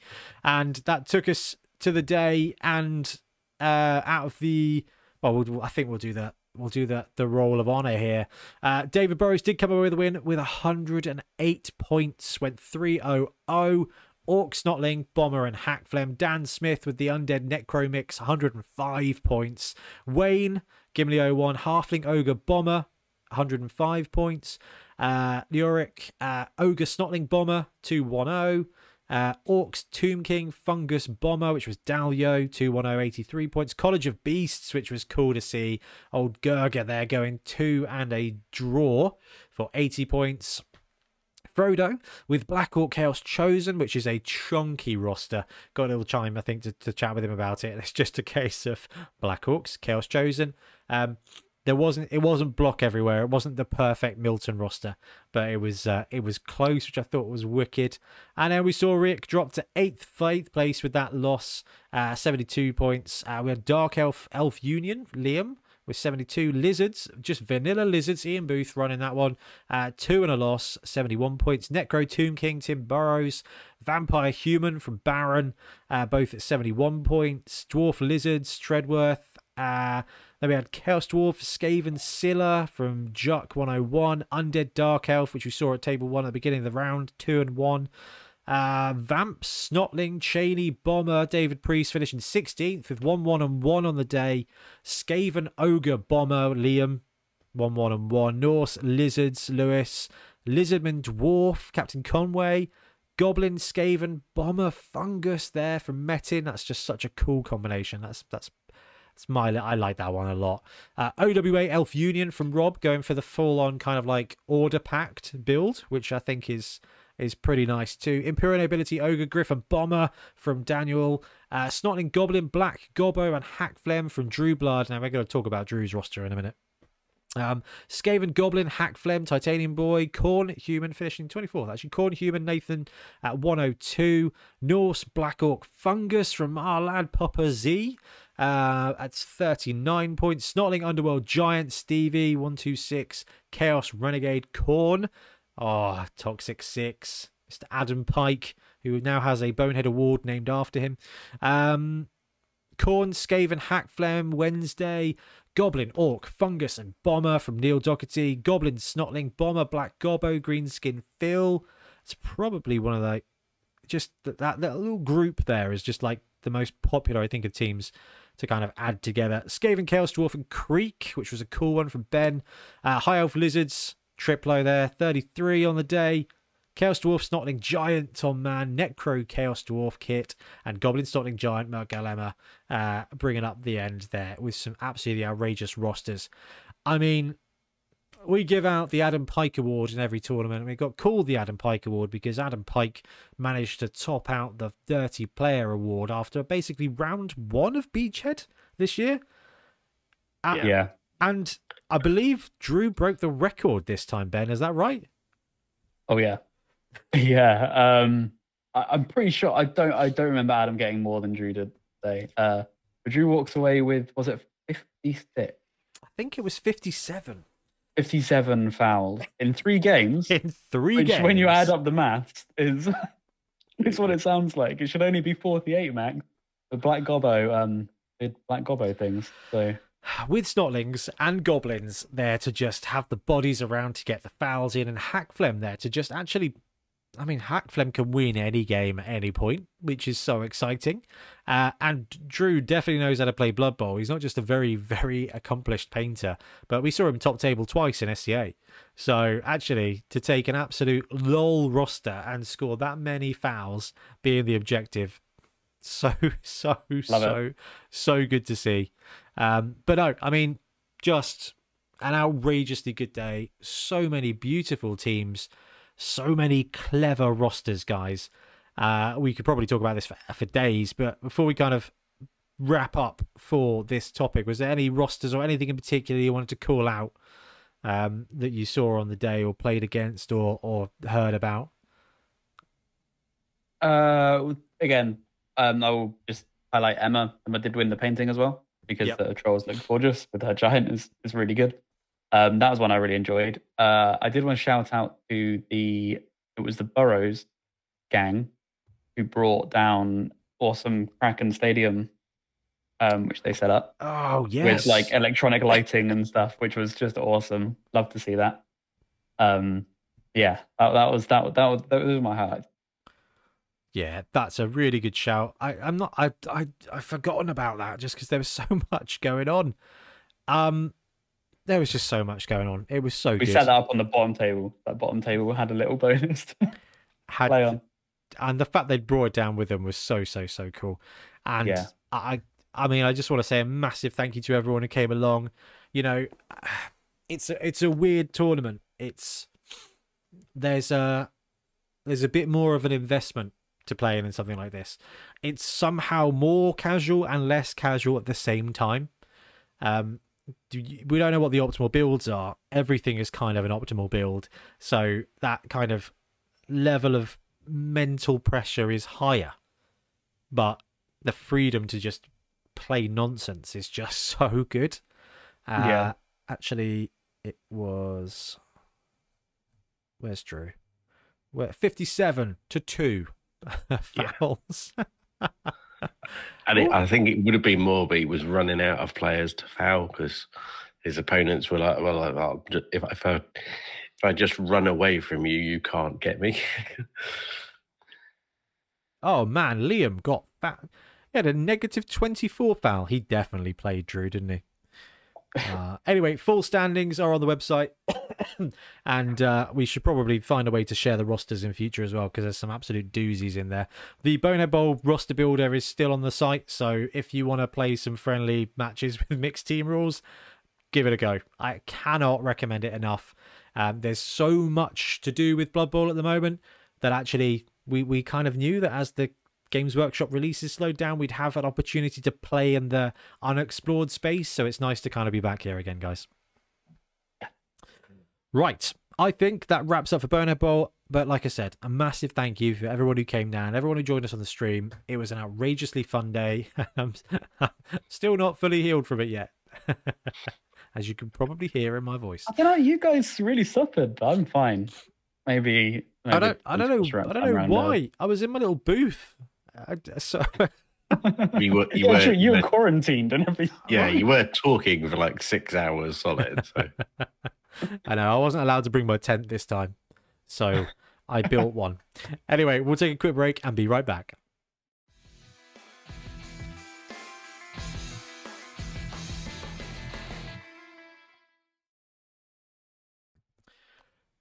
Okay, so the last topic that we're going to cover today is the impact, the initial impact of what we've seen for this week in Blood Bowl. Those two things being the FAQ and the new star players from the Almanac. Now, full read through of the FAQ, we've already published that to the feed, and the unboxing and full read through of the Almanac, that'll be on the feed as well. So if you want to just chill out for half an hour with a cup of tea and watch or listen to that, you can go do so. What we're going to do is we're going to have a conversation about some of the biggest takeaways, the biggest impacts from that. So kind of like a highlight show, I guess, of what's come from the FAQ. Now, guys, the FAQ this time around, I think overall was pretty realistic. I mean, I guess the biggest kind of theme I saw when looking through some of these changes was just a case of, for me, was mostly, yeah, that makes sense. Yeah, lots of logic applied, and I think what was good, there's a few in there that we've worked through in terms of TOing of what would we rule here, because it's not clear, and I think nearly everyone was clarified as that's the sensible way to play, and therefore that's the way to play. And most of them are about order and timing and sequencing, but it's just good to have less things to argue about. I think the one that came to mind was like the Amazon one, right? With the hit and run, where, you know, Yes. can you use on a blitz? Blitz has a block, so yeah. And the beer board just being 1d6 as opposed to roll a d6 for every time, and your opponent to be like, oh, if you roll one more d6, I will throw that beer ball across the room. Play Yahtzee when activating a player. To be fair, if you've managed to knock enough of your opponent's players prone that they have to roll a bunch of dice because of beer balls, that's on you. I'm just saying, like, you know, stop playing dwarves. So yeah, I mean, there's a bunch of good stuff in there. The sevens ones for me was a case of both of these bits here. So high kick and on the ball, can both of those events or skills end up with your guy in the no man's land and the neutral zone? Yes. And that's exactly how we played it. That's what we ruled it for SCA. The hit and run stuff for Amazons. And I think one thing that is worth talking about before we talk about the two big ones is Estelle's power. When a player is affected by Estelle's Baleful Hex special rule, does this mean the player must be activated last during the next team turn, or that the player cannot be activated at all during the next team turn? Answer: the player cannot be activated at all during the next team turn. I feel like that's how we were going to rule it, but that was quite an ambiguous one. That's pretty great. I mean, we talked about it, didn't we, Ben, about it being like a spell, basically, about being like the College of Life spell. She just activates, chooses a dude, and on a 2+, they can't do anything for the entirety of their next turn. It's good. It's really good. So yeah, like, I mean, this does make her really good to pick. Like, it's what, again, like you say, what we expected, right? Yeah. I was also kind of expecting this to maybe not word it like them to go back on that after we especially discussed how good it is. But no, take us down. Great. That is a fair one, actually. But I think the two biggest ones, the two biggest impacts, there's a load of like really good bits of clarification in there. One that was clarified that I think is really important but doesn't massively change anything was the Bombardier one. If a player making a throw bomb special action fumbles the bomb, does this cause a turnover? No. I know that there's been a lot of like confusion around what causes turnovers, and quite frankly, guys, if you watch some of the Bonehead Championship where we used bombers, we probably got some stuff wrong, because actually there's a lot of like if this but full moon Tuesday then fumble. It's kind of, there's a little bit of that. Actually, now we know that a bomb can never cause a turnover unless it hits the player on your team with the ball. Otherwise, you just go nuts. If you fumble, it doesn't matter, because a bomb places players prone, doesn't knock them down, so you don't get that turnover, which I think is really good, because that just means that Bombardiers are better now. So that's nice. And I think we'll come and talk about Bombardiers in a moment when we talk about the Almanac stars. But the two biggest ones, one, basically fixing throw teammate. This is really great. And finally. Yeah. So throw This teammate was awesome, right? The beginning of the edition. Then in May it became unawesome, and now this is how it stands. A throw teammate will result in a fumble if you throw the guy with the ball and for whatever reason they end up splatted on the ground. If they don't land successfully, the ball comes out, it's a turnover. Or if you throw a guy and he hits one of your own guys, regardless of whether that other guy was standing or not. Though that's the only point that causes a fumble. The rest of the time, you absolutely fill your boots. And I love this. Ben, what do you reckon? This was really good. Like I remember playing in the last league we did. It was against Greenskill Phil. He was playing his Orcs, and he was just so. I remember there were times when I was just like, I was thinking just like, is he going to throw teammate? And I think I asked him at some point, and he was just like, I'm going to pass it. I'm just like, you could do a throw teammate or something. And he was like, no, it's just not worth it anymore. It's just like, oh, that's so sad. Like, yeah, just like, the chances of it going wrong are so high, and therefore it has to be something you did at the end of the turn. And you're like, oh, but I don't want to do it at the end of my turn because if it goes right, it can't be the last thing that happens. Yeah, exactly. Yeah, I think it was when he was trying to break open a cage or something. He's like, you got a goblin right there. Use him. But it's just like, no. So this massively opens it up in two different ways. One, like you guys are saying, actually, you get a free bombardier. It's going to cost you a player, but you get a chance to just throw and or kick a guy at other guys to play Blood Bowl 10-pin bowling, which is wicked, and it can definitely alter the game state. Like you said, Ben, it's not the thing you want to do last because it's too late. The second thing is defensive paratrooping is now back, which I love, which is, chucking a stunty guy on defense over the line to the other side and just have them harass in the backfield is great. If you chuck a snotling or a goblin the other side of the line and just have them be there, your opponent's going to be forced to chuck one or two of their players onto that player. And normally that's going to win you a bit of TVOP. They chuck a couple of linemen to guard that goblin in the backfield. That's 100k of their players against 40k of yours, right? And you're only ever a couple of 3+ dodges away from a bad block or just literally basing the ball carrier and forcing more activations. So paratrooping was great, but when they changed the rule to be like, if it hits anybody, it's a turnover, it was just kind of like, well, I'm trying to throw my player the other side of the line. There are players there. There's a high likelihood I'm going to hit somebody. But now it's a case of, cool, my troll, now Gronk, when I'm playing the Black Orcs again, can chuck a goblin the other side of the line. If it hits a guy, sweet. If he gets back up again, even sweeter. Cool, let's shake this up and see what happens. And I love that. I love it's back. I think it's pretty clear now. I'm very happy with this one. Yeah, definitely. I think it's good for Blood Bowl. Yeah, it's the right thing. Needed done. Looks pretty clear. Well done. Ogre back on the menu. Exactly. Yeah. Ogres have done well in the last 24 hours. Lock, stock, and 2 smoking Noblars. So the other one, which has been a little bit contentious based on the way Games Workshop write their rules, they do their best to make them as clear as possible. Sadly, sometimes just the act of trying to define things really clearly means that certain things are not defined, which then makes it very unclear as to if they're not being included because they're excluded or because they don't need to mention them because they're not affected by the rule. And this one has changed up something that, if it's the way we're reading it, I think is really good. It might be terrible.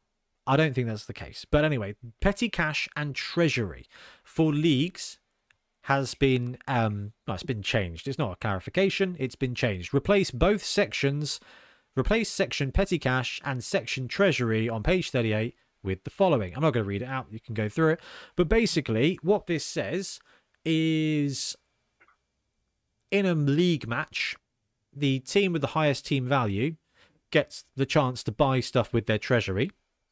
Then you total up their team value including their purchases, and the difference is what the lower team gets in petty cash, which is basically how it was in the old edition, right? Yeah. The community has read into it because that third stage doesn't say can then spend petty cash and their treasury. People are thinking you can't spend your treasury at that. It doesn't. It just says they can spend this petty cash. It's a tough one, and there's definitely arguments one way or another. But I believe how it's supposed to be what it's supposed to say here is you sit down with your league opponent, you go, right, Ben, you've got higher team value. Are you buying anything from your treasury? Yes, I'm buying a keg for 50k. Okay, sweet. So your team value was 1100, now it's 1150. My team value is a million. I get 150k petty cash. I want to play Hack Phlegm. I've got 60k in the treasury, 150k petty cash, 60k treasury. I'll take Hack Phlegm. Now my team value is 1210. Yours is 1150. You can't buy anything else. There's an underdog bonus now of 50k for you. You get a prayer to Nuffle. I get Hack Phlegm. I've spent 60k. You get a keg anyway. You spent 50k. And now we play Blood Bowl. I think that makes sense. Yeah. Which is, I'm very sure, how it's supposed to be. Now, it keeps that prayer to Nuffle thing relevant, right? The underdog bonus. So yeah. Now, Trips, compared to how it is now, do you think that's an improvement? What do you think that makes better? I think it's a vast improvement because that you get when you get to a certain TV or, more importantly, dedicated fans level, you can actually afford to buy a cheap bomber. Now there are several of them, pretty much for free within your winnings that you're going to get. And when you were doing TV and then buying things at the same time, it automatically gave your opponent a prayer to Nuffle, but a bomber is much better than a prayer to Nuffle 80% of the time. So it was almost not doing what inducements are there to do, which is try and help level up. It was actually forcing a bigger gap in detail. So I think by just changing that sequence, you're basically going, if you buy something, and it's the classic, if you buy a bomber, I will also be able to buy a bomber. Yeah. Which I think is going to happen quite a lot. I'm anticipating that to happen a lot. I need to get a bomber. I think everyone needs to get a bomber now. Now, there's a few things that this new sequence could potentially make it worse. First of all, I think what you've called out is absolutely bang on the money, and we've just finished up another league, and there was a lot of that. I was personally one of those people because I had my Black Orc team, and you start with 6 Black Orcs and a Troll and some Goblins, and then you do is get another reroll, and then you really don't need to buy anything after that point. I had DF6 because I won a few games, and I was just farming cash every game, and I was like, well, I might as well just pay for bomber. And you go into any kind of game, and if your team's complete and you've got 50k, you just pay for bomber, and actually what's going to happen, you're going to get a roll on this chart that's going to do nothing. Like, really, it's really not going to do anything. So I like that it fixes that. There's a couple of, like, I think reasonably valid concerns in the community, which is a case of I believe it's referred to as scumming, which is just actually the last person to get to choose can just go crazy with the money and balance it out and just completely unbalance it. Like, oh, I'm just going to spend 150k on top of my petty cash and get a wizard or do this as well, which I know is a big thing in Blood Bowl 2. It's a case of just getting that cash up and doing it. So there's some elements there that I can see why people would be concerned, but I don't feel like that's much different to how it was before. It just means that now it's the team with the lower team value that's going to have the advantage. And from playing leagues for years with Blood Bowl, I'm normally the player who has the higher team value. And actually, I don't mind the underdog having the last advantage to pay their league money to get that thing. You know what? That's fine. Like, that seems fair. And you can always play around it by keeping your own team value low. So if there's another catch-up mechanic in that it's going to encourage teams to keep their team value low in a league environment, that's going to be great for the players who are joining the league who've got low team value. And if you're in an environment where people are playing league for a long time, everybody's team value is going to kind of rise together. So it's going to keep that differential as a minimum. So I really do like that. But the second thing I wanted to mention is that in the star players part of the inducement section of the rulebook, it says it is possible for both teams to hire the services of the same star player. If this happens during a game that is part of a league, neither team can field the star player, but the star player will keep both hiring fees. This Wait, was that in the book? Yeah, this is something that we've not been doing very well, and that's partly on us as a league and partly on tour play, because actually I don't think that's built into tour play, and No. Good. both the leagues I've been playing in, you become heavily reliant on. I'll do what tour play tells me to do next. Yeah, there's a lot of that, and which is really, it's a massive strength, but also it can affect things. The downside, I've personally played a couple of bomber versus bomber matches, which has been fine. But what's being flagged up online, and I think is a reasonable challenge, is a case of you as the so you go into a match, you're the higher team value, you buy bomber out of cash, your opponent then gets the response to pay 50k to just cancel out bomber, which on the one hand is kind of like, yeah, all right, fine, but there's a different way of phrasing the argument, which is, I, as the higher team value, do not want you to use bomber, therefore I pay 50k and you can't use bomber.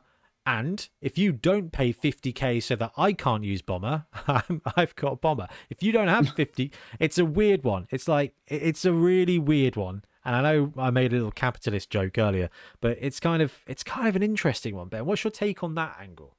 Yeah, that's not good. I feel like, especially with this new rule now, I would heavily advise league administrators to pretend that line doesn't exist. I didn't even knew it existed until about 3 minutes ago.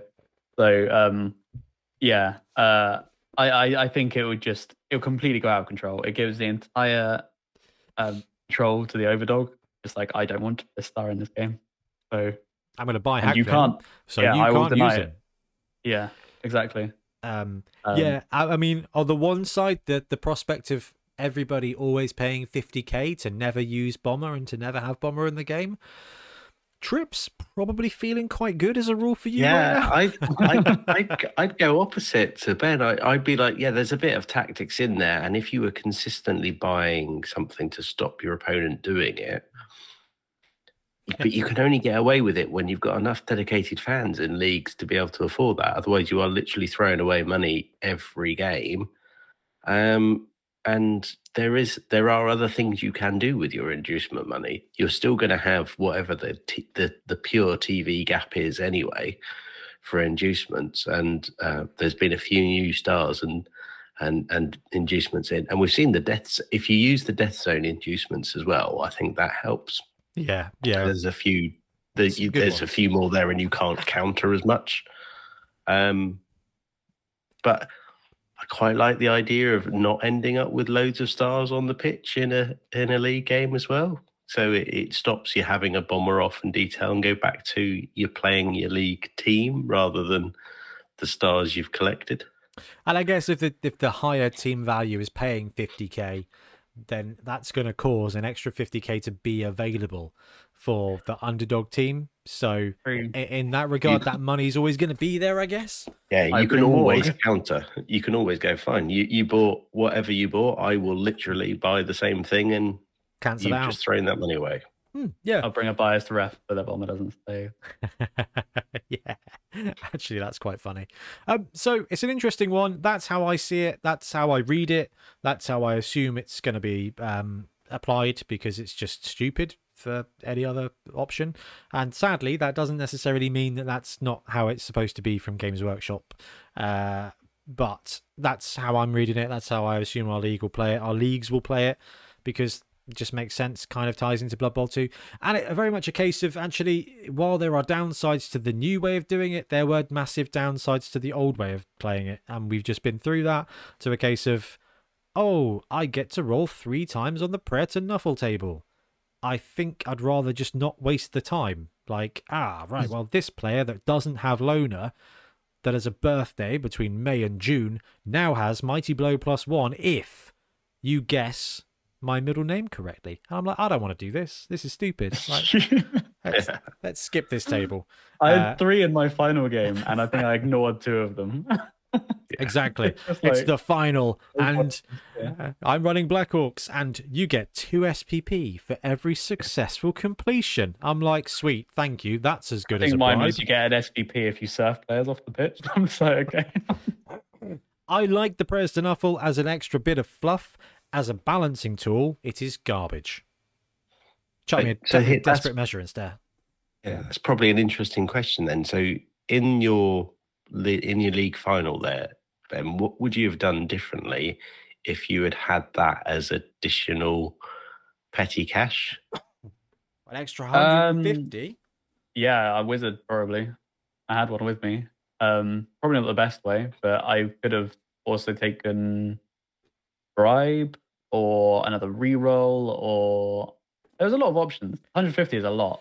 I'm loath to. I could have spent money and got hacked for them, but I wasn't doing that. What did you Yeah, take no, in the final? I took.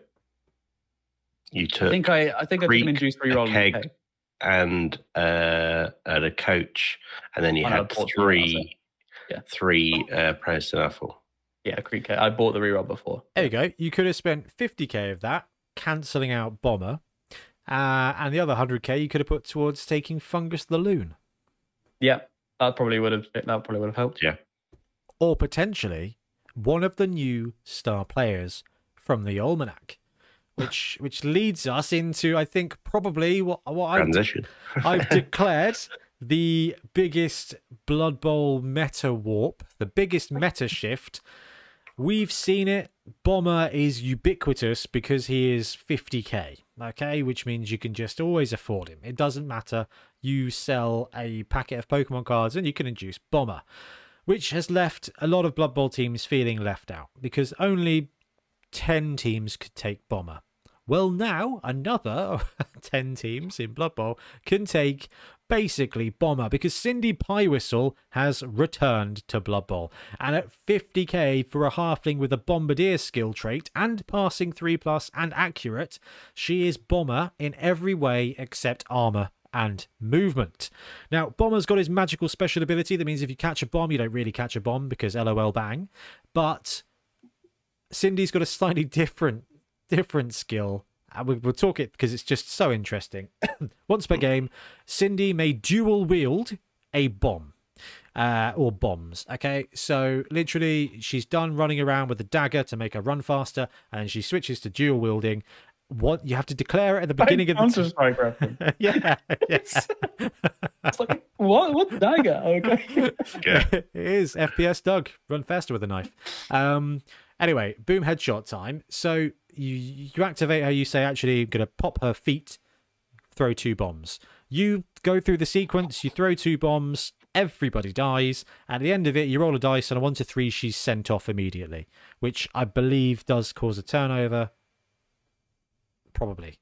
I don't know. Yeah, player sent off cause a turnover. I would assume so, but I don't know. It might. You have to check the wording of her special ability. I think sending off is a turnover in every aspect. It would make sense. That means nothing these days. Anyway, so it's Bomber. It's slightly lower movement, slightly lower armor, which I think is quite important because Bomber is a massive target. And yeah, every now and again she gets the chance to throw 2 bombs, but it's going to get sent off 50%.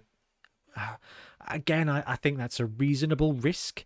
Especially because up until today, rolling a 1 on a throw would have been probably perceived as a send-off, and that's 2 chances at rolling a 1, so actually we're only kind of upping it by 16%.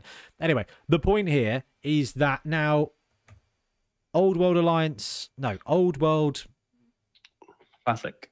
Thank you, Ben. Yeah, Old World Classic and Halfling Thimble Cup, which actually means nothing because Halfling Thimble Cup is just halflings. Just halflings, yep. Now get a bomber as well. And there's some pretty potent teams in there. You've got dwarves, you've got Norse, you've got OWA, you've got nobility, you've got humans. Do elves get it? No. They're not Old World Classic. They're elves. Elves, undead, and chaos still don't have a bomber. But there's quite a few teams there that have been brought into the fold. Dwarf, human, ogre, halfling, imperial nobility, Old World Alliance, Norse, all now get access to a cheap bomber as well. And I think this is going to be a massive impact given everything we've seen from Dribble Snot. What are your thoughts, guys, on Bomb Bowl? But in the news section, I'm a little bit worried. I don't think they're going to stay at 50k. I don't know where they're going to go or when they're going to go up, but I think they will. I don't think they're going to stay at 50. I think it's just crazy. I think it's just, We see bombers so much. Maybe it's just our exposure. Like we might be an anomaly. I don't know, man. We track tournaments, we run tournaments, we're in 2 leagues of Blood Bowl. We see a lot of what goes on. Yeah. And we had 70 coaches at SCA, another 50 for Bonehead Bowl. A lot of those were different people. So let's say that's well over 100 different Blood Bowl coaches. We're in 2 leagues where a lot of those guys aren't tournament players. Let's add in another 30 players. So that's just 130 that we physically have seen. And then through the podcast, we engage with thousands of other Blood Bowlers. And yeah, I think Bomber might be more hated than Hackflem right now. And now Dwarves, Humans, definitely for me Halflings, after the week. yeah, exactly. And now another 6 teams have got access to to a Bomber. A part of me absolutely loves it because it's such a cool style player. But the competitive, it's Ben, you actually said it at the beginning of the episode. You said if everyone's special, no one's special, or something like that. Yeah, the Incredibles line. Yeah, I'd love to see the Bomber go a little bit up in price, because otherwise at 50k they're going to be squeezed in really Just everything cheaply. everywhere. I mean, whoever's going to take a wizard when you can on some teams buy 2 bombers and a bribe for the same price as a wizard. Yeah. But the one thing I really like is Cindy's special rule, because how many times have you seen a bomber come on in like turn 7 of a half, and you can see the coach going, "Oh, if only I could throw a second bomb." Well, you absolutely can, because you're going to get sent off anyway, so you might as well literally go down in flames. That's really good, actually, Trips. That's a good balancing point. I think in the video for the Almanac Stars, I saw for the FAQ, I sort of said that I think in May they'll go up to 75. I think 80 would be a better place for them, especially if you look at the price of Nobler Blackwort, who's come in at 120. And I mean, Fungus the Loon I think is 80. But it feels like Ball and Chains are a little less egregious because they are physical like beings, whereas you can throw a bomb every single turn. Like there's a much greater setup cost for Ball and Chains. Also, you can take them out because they're up in your face. Like you can, and when you hit them, they're gone. Yeah. So yeah. Yeah, it almost should be the same rule for bombers. I feel like it should, yeah. Like chainsaws. That would be a nice change. Chainsaws as well. Actually, if you hit a chainsaw, it's +3 to hitting the chainsaw. If you hit a ball and chain, it's an immediate KO. With a bomber, if you hit the bomber, they're down. They have to get up for a whole turn. Then they can throw again. That's okay. Now, the fact that she's armor 7 instead of armor 8, I think is going to be quite important because I mean, I think I've got video evidence of all of us targeting, which is an interesting NFL penalty. But for Blood Bowl, I think it's very much reasonable. Targeting various bombers in various games because actually you want to do it, and that's you've got to with a bomber or a chainsaw. You've got to remove that player or effectively go. There's a section of the pitch that I'm not using.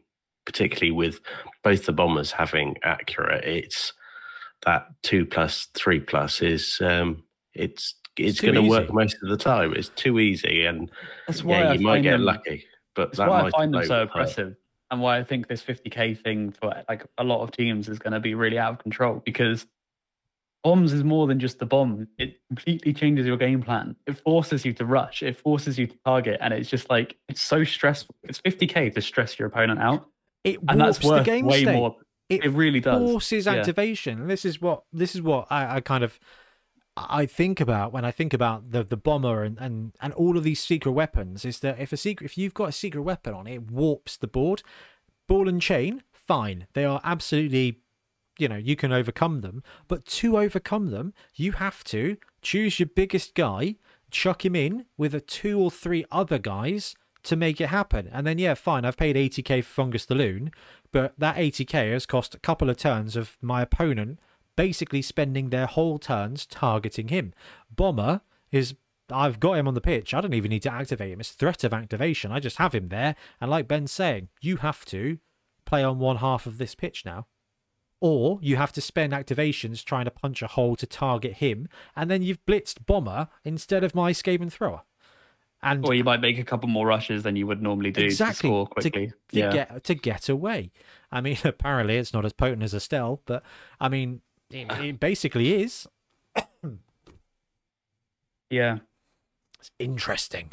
Going to be interesting. Going to be. Her ability is way better. I will say that. Yeah. I like Bomber's ability, but as Yeah. Oh, whoa. I don't know. I disagree. I think Bomber's ability is just miles better than hers. But that's probably because anyway. I'm the kind of guy. Well, it's just really liberating, and I think there's just this visceral satisfaction of throwing it at an elf who catches it on a 2+, and it doesn't mean anything. And you used to play with gutter runners who would generally try and catch it and throw it back, and you'd be the player that would do that. Yeah, so now I'm like, oh, okay, throw it to my gutter. I don't care. 2+, 5+, there you go, have it back. Here's the question then. So our next tournament will be Beachhead in February. Nothing's going to change rules-wise between now and then, other than all this players coming legal. How many bombers / Cindy are we going to see on the Saturday in a 1.1 million build? Well, I tell you what, we'll do an over/under. Okay, over/under 20% of rosters will have one or more of these bombers in. Over, easy. Okay, we had 10 out of 38, I think, with Bomber at Bonehead Bowl. So that's what, 28%? Over under 30%. Over under 30%. Over. I'd say over. I'm guessing 40% of rosters, which I think has been generous. I think might be over than that. I could see half of them being it. So there's 9 teams that can take Bomber, and there's how many times can you afford, like, you have like 60 rerolls of 60k, but you've got 50k, and you just chuck in a couple of coaches or something. There's so many times that happens. Now you can just put in a Bomber in like so many rosters. It's gonna be so easy to do. Yeah, and there's 6 teams that can take what's a face, and a total of 8 teams that can take. No, there's 2 teams that can take both. No, just ogres. Ogres can take both. Yeah. And then there's dwarf, halfling, human, nobility, OWA, and Norse who can take Cindy. Yeah. So, because imagine bringing a dwarf team and now being able to go for 50k, I can pop a bomber in just behind my line of dwarfs, and hoo ho. Yeah, I think the likelihood of Chaos Dwarf Bomber versus Dwarf Cindy is potentially the new meta. I mean, interesting. We haven't had dwarves and chaos dwarves really making a. Do you know what? We actually haven't. We've seen a lot of chaos dwarves do well, but not.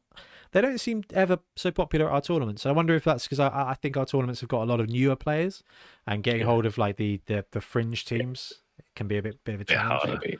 Maybe that's what it is. Interesting one. A couple other things to mention, I guess, is that Ripper is back, Ben. Oh, my boy. He's back. 5 trolls. The prodigal son returns. Yeah. He's looking pretty good. He's got his special ability once per half. He can re-roll a dice. So good. He comes with a re-roll. He's like, what is he, like 200k? He's so cheap. He's 250 and he gets an auto pro, basically. So he can re-roll a dice, or he can re-roll a dice as part of a dive pool that isn't an armor roll. So, and he's got no nega trait. He's strength 6. I think that's good value, isn't it? It's really good value. He's not the best. He's got no combat skill. His passing is 4+. He's got no special skills. He can't troll vomit. Nice. I'm going to defend Ripley. He's my boy. No, I was going to say he's a bit of a star of all trades instead of a superstar of one. Yeah, well, he really helped the team's pro teammate. That's generally what I always use it for anyway. It's like Troll's pro teammate sucks because you have to roll like 13 dice and then they fail. But Ripper just does it, and that really helps. And then his strength 6 piece, like when you don't need to do that. I was going to say, him being strength 6 is actually really a little bit underrated, I think. Yeah. He's a tree man that can do things, which is nice. So other stars that are notable, I mean, Nobler coming back is okay. 120k for the chainsaw is, I mean, he's got blodge, fine, and he's got a special ability that means once per game he can chainsaw someone on the ground without fouling, which is pretty sweet. 120k is quite a lot, I think, for the chainsaw, but it's still the cheapest chainsaw that there is to chainsaw with, so that's not bad. Yeah, it's quite a lot, but it is a chainsaw, and if you roll well with a chainsaw, then it's literally creating 3 squares of space. And yeah, if you're painting red on your pitch, then you might want to bring lots of it. Puggy's back, who is a strength 3 blodge halfling, which is quite cool. We've got Vomit Face Bile Guts, the bloater that is average. Withergrass Double Draw, who's got Edge busted off season. You know what I was saying earlier when the star players were a teaser for a team coming? Look, he's coming. It's Slanesh. 2 seconds. We're going to circle to that, Ben, because I think you're bang on. I think you're bang on the money. So excited.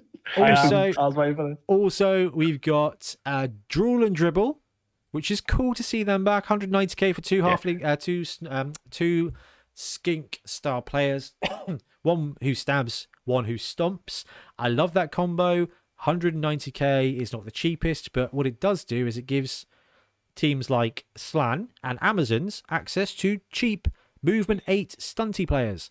So let's not, don't get too stab is really useful against stuff like Hackflame and Bomber and things, but actually being able to take 2 Edge 3 plus stunty movement 8 pieces would be great in any team. So that's great. So Amazons kind of got faster with Drawl and Dribble. Look for that to be a kind of sneaky thing.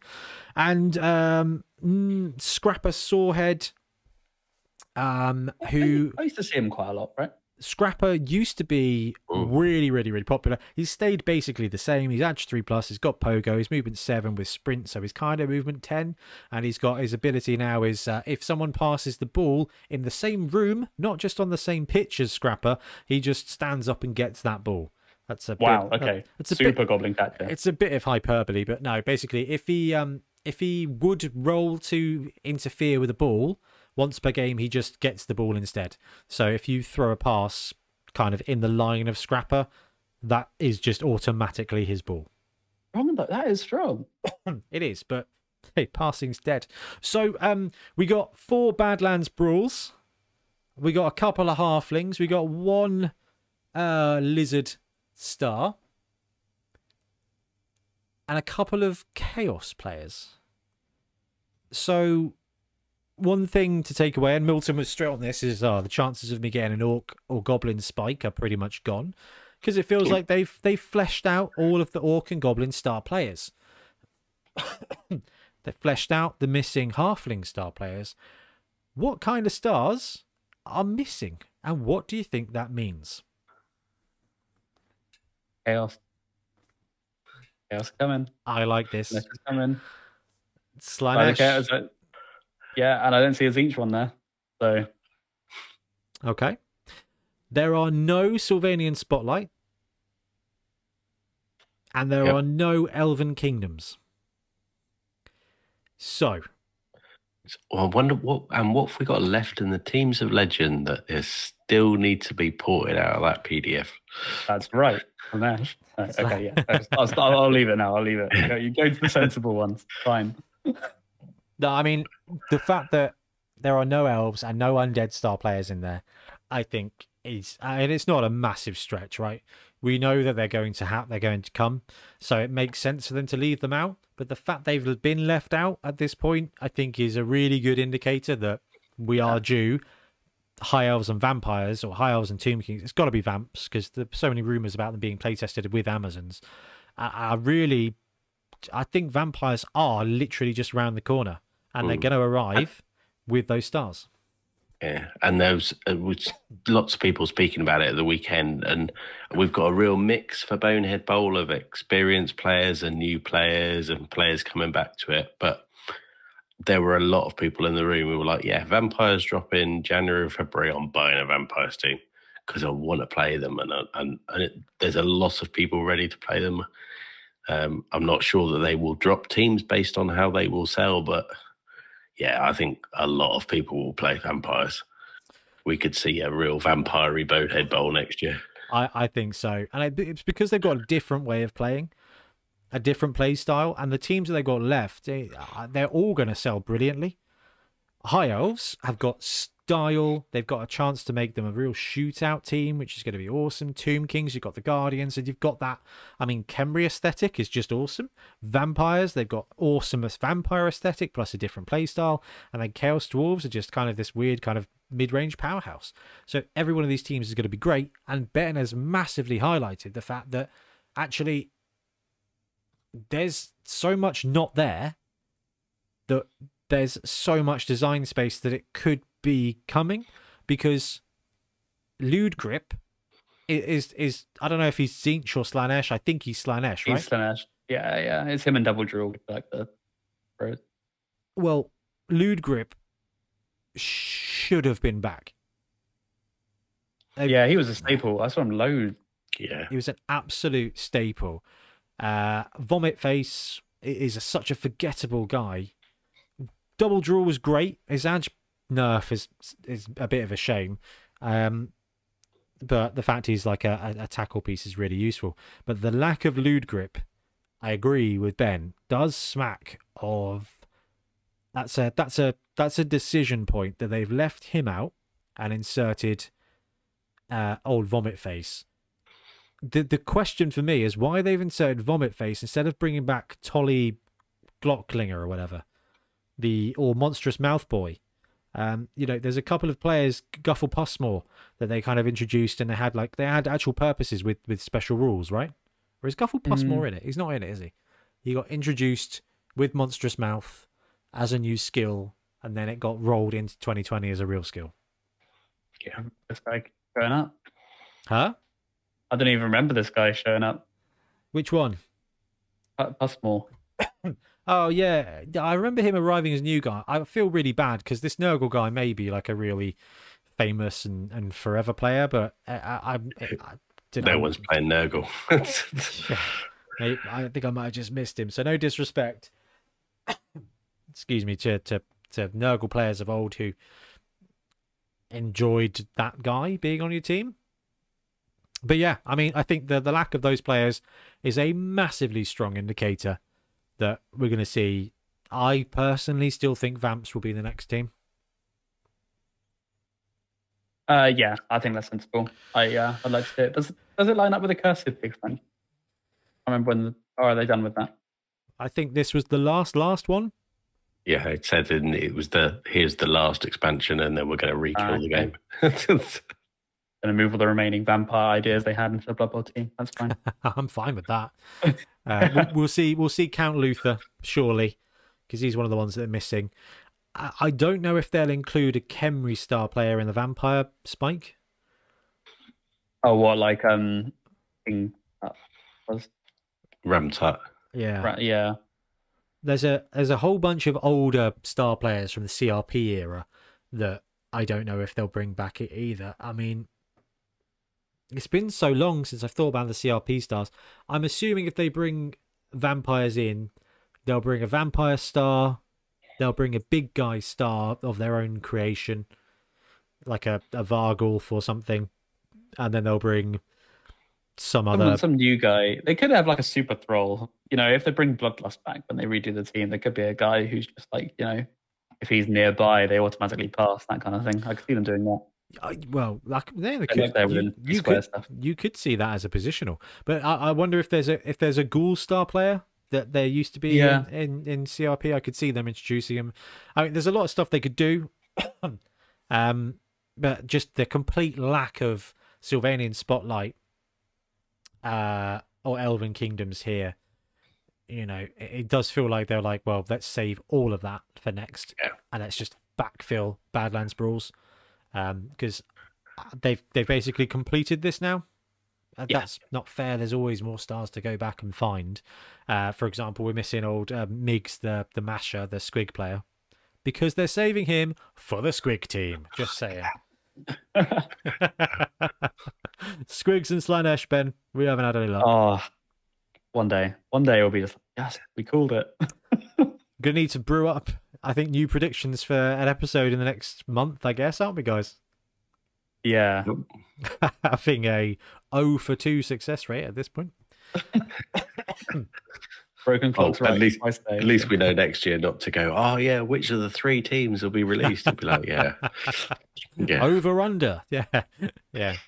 Not so good. Anyway, guys, I think that's the biggest impacts that have happened in Blood Bowl in the last month. Like I said, a massive thank you to everyone who came to our last tournament. Had a really good time, hopefully. It was brilliant to catch up with you all.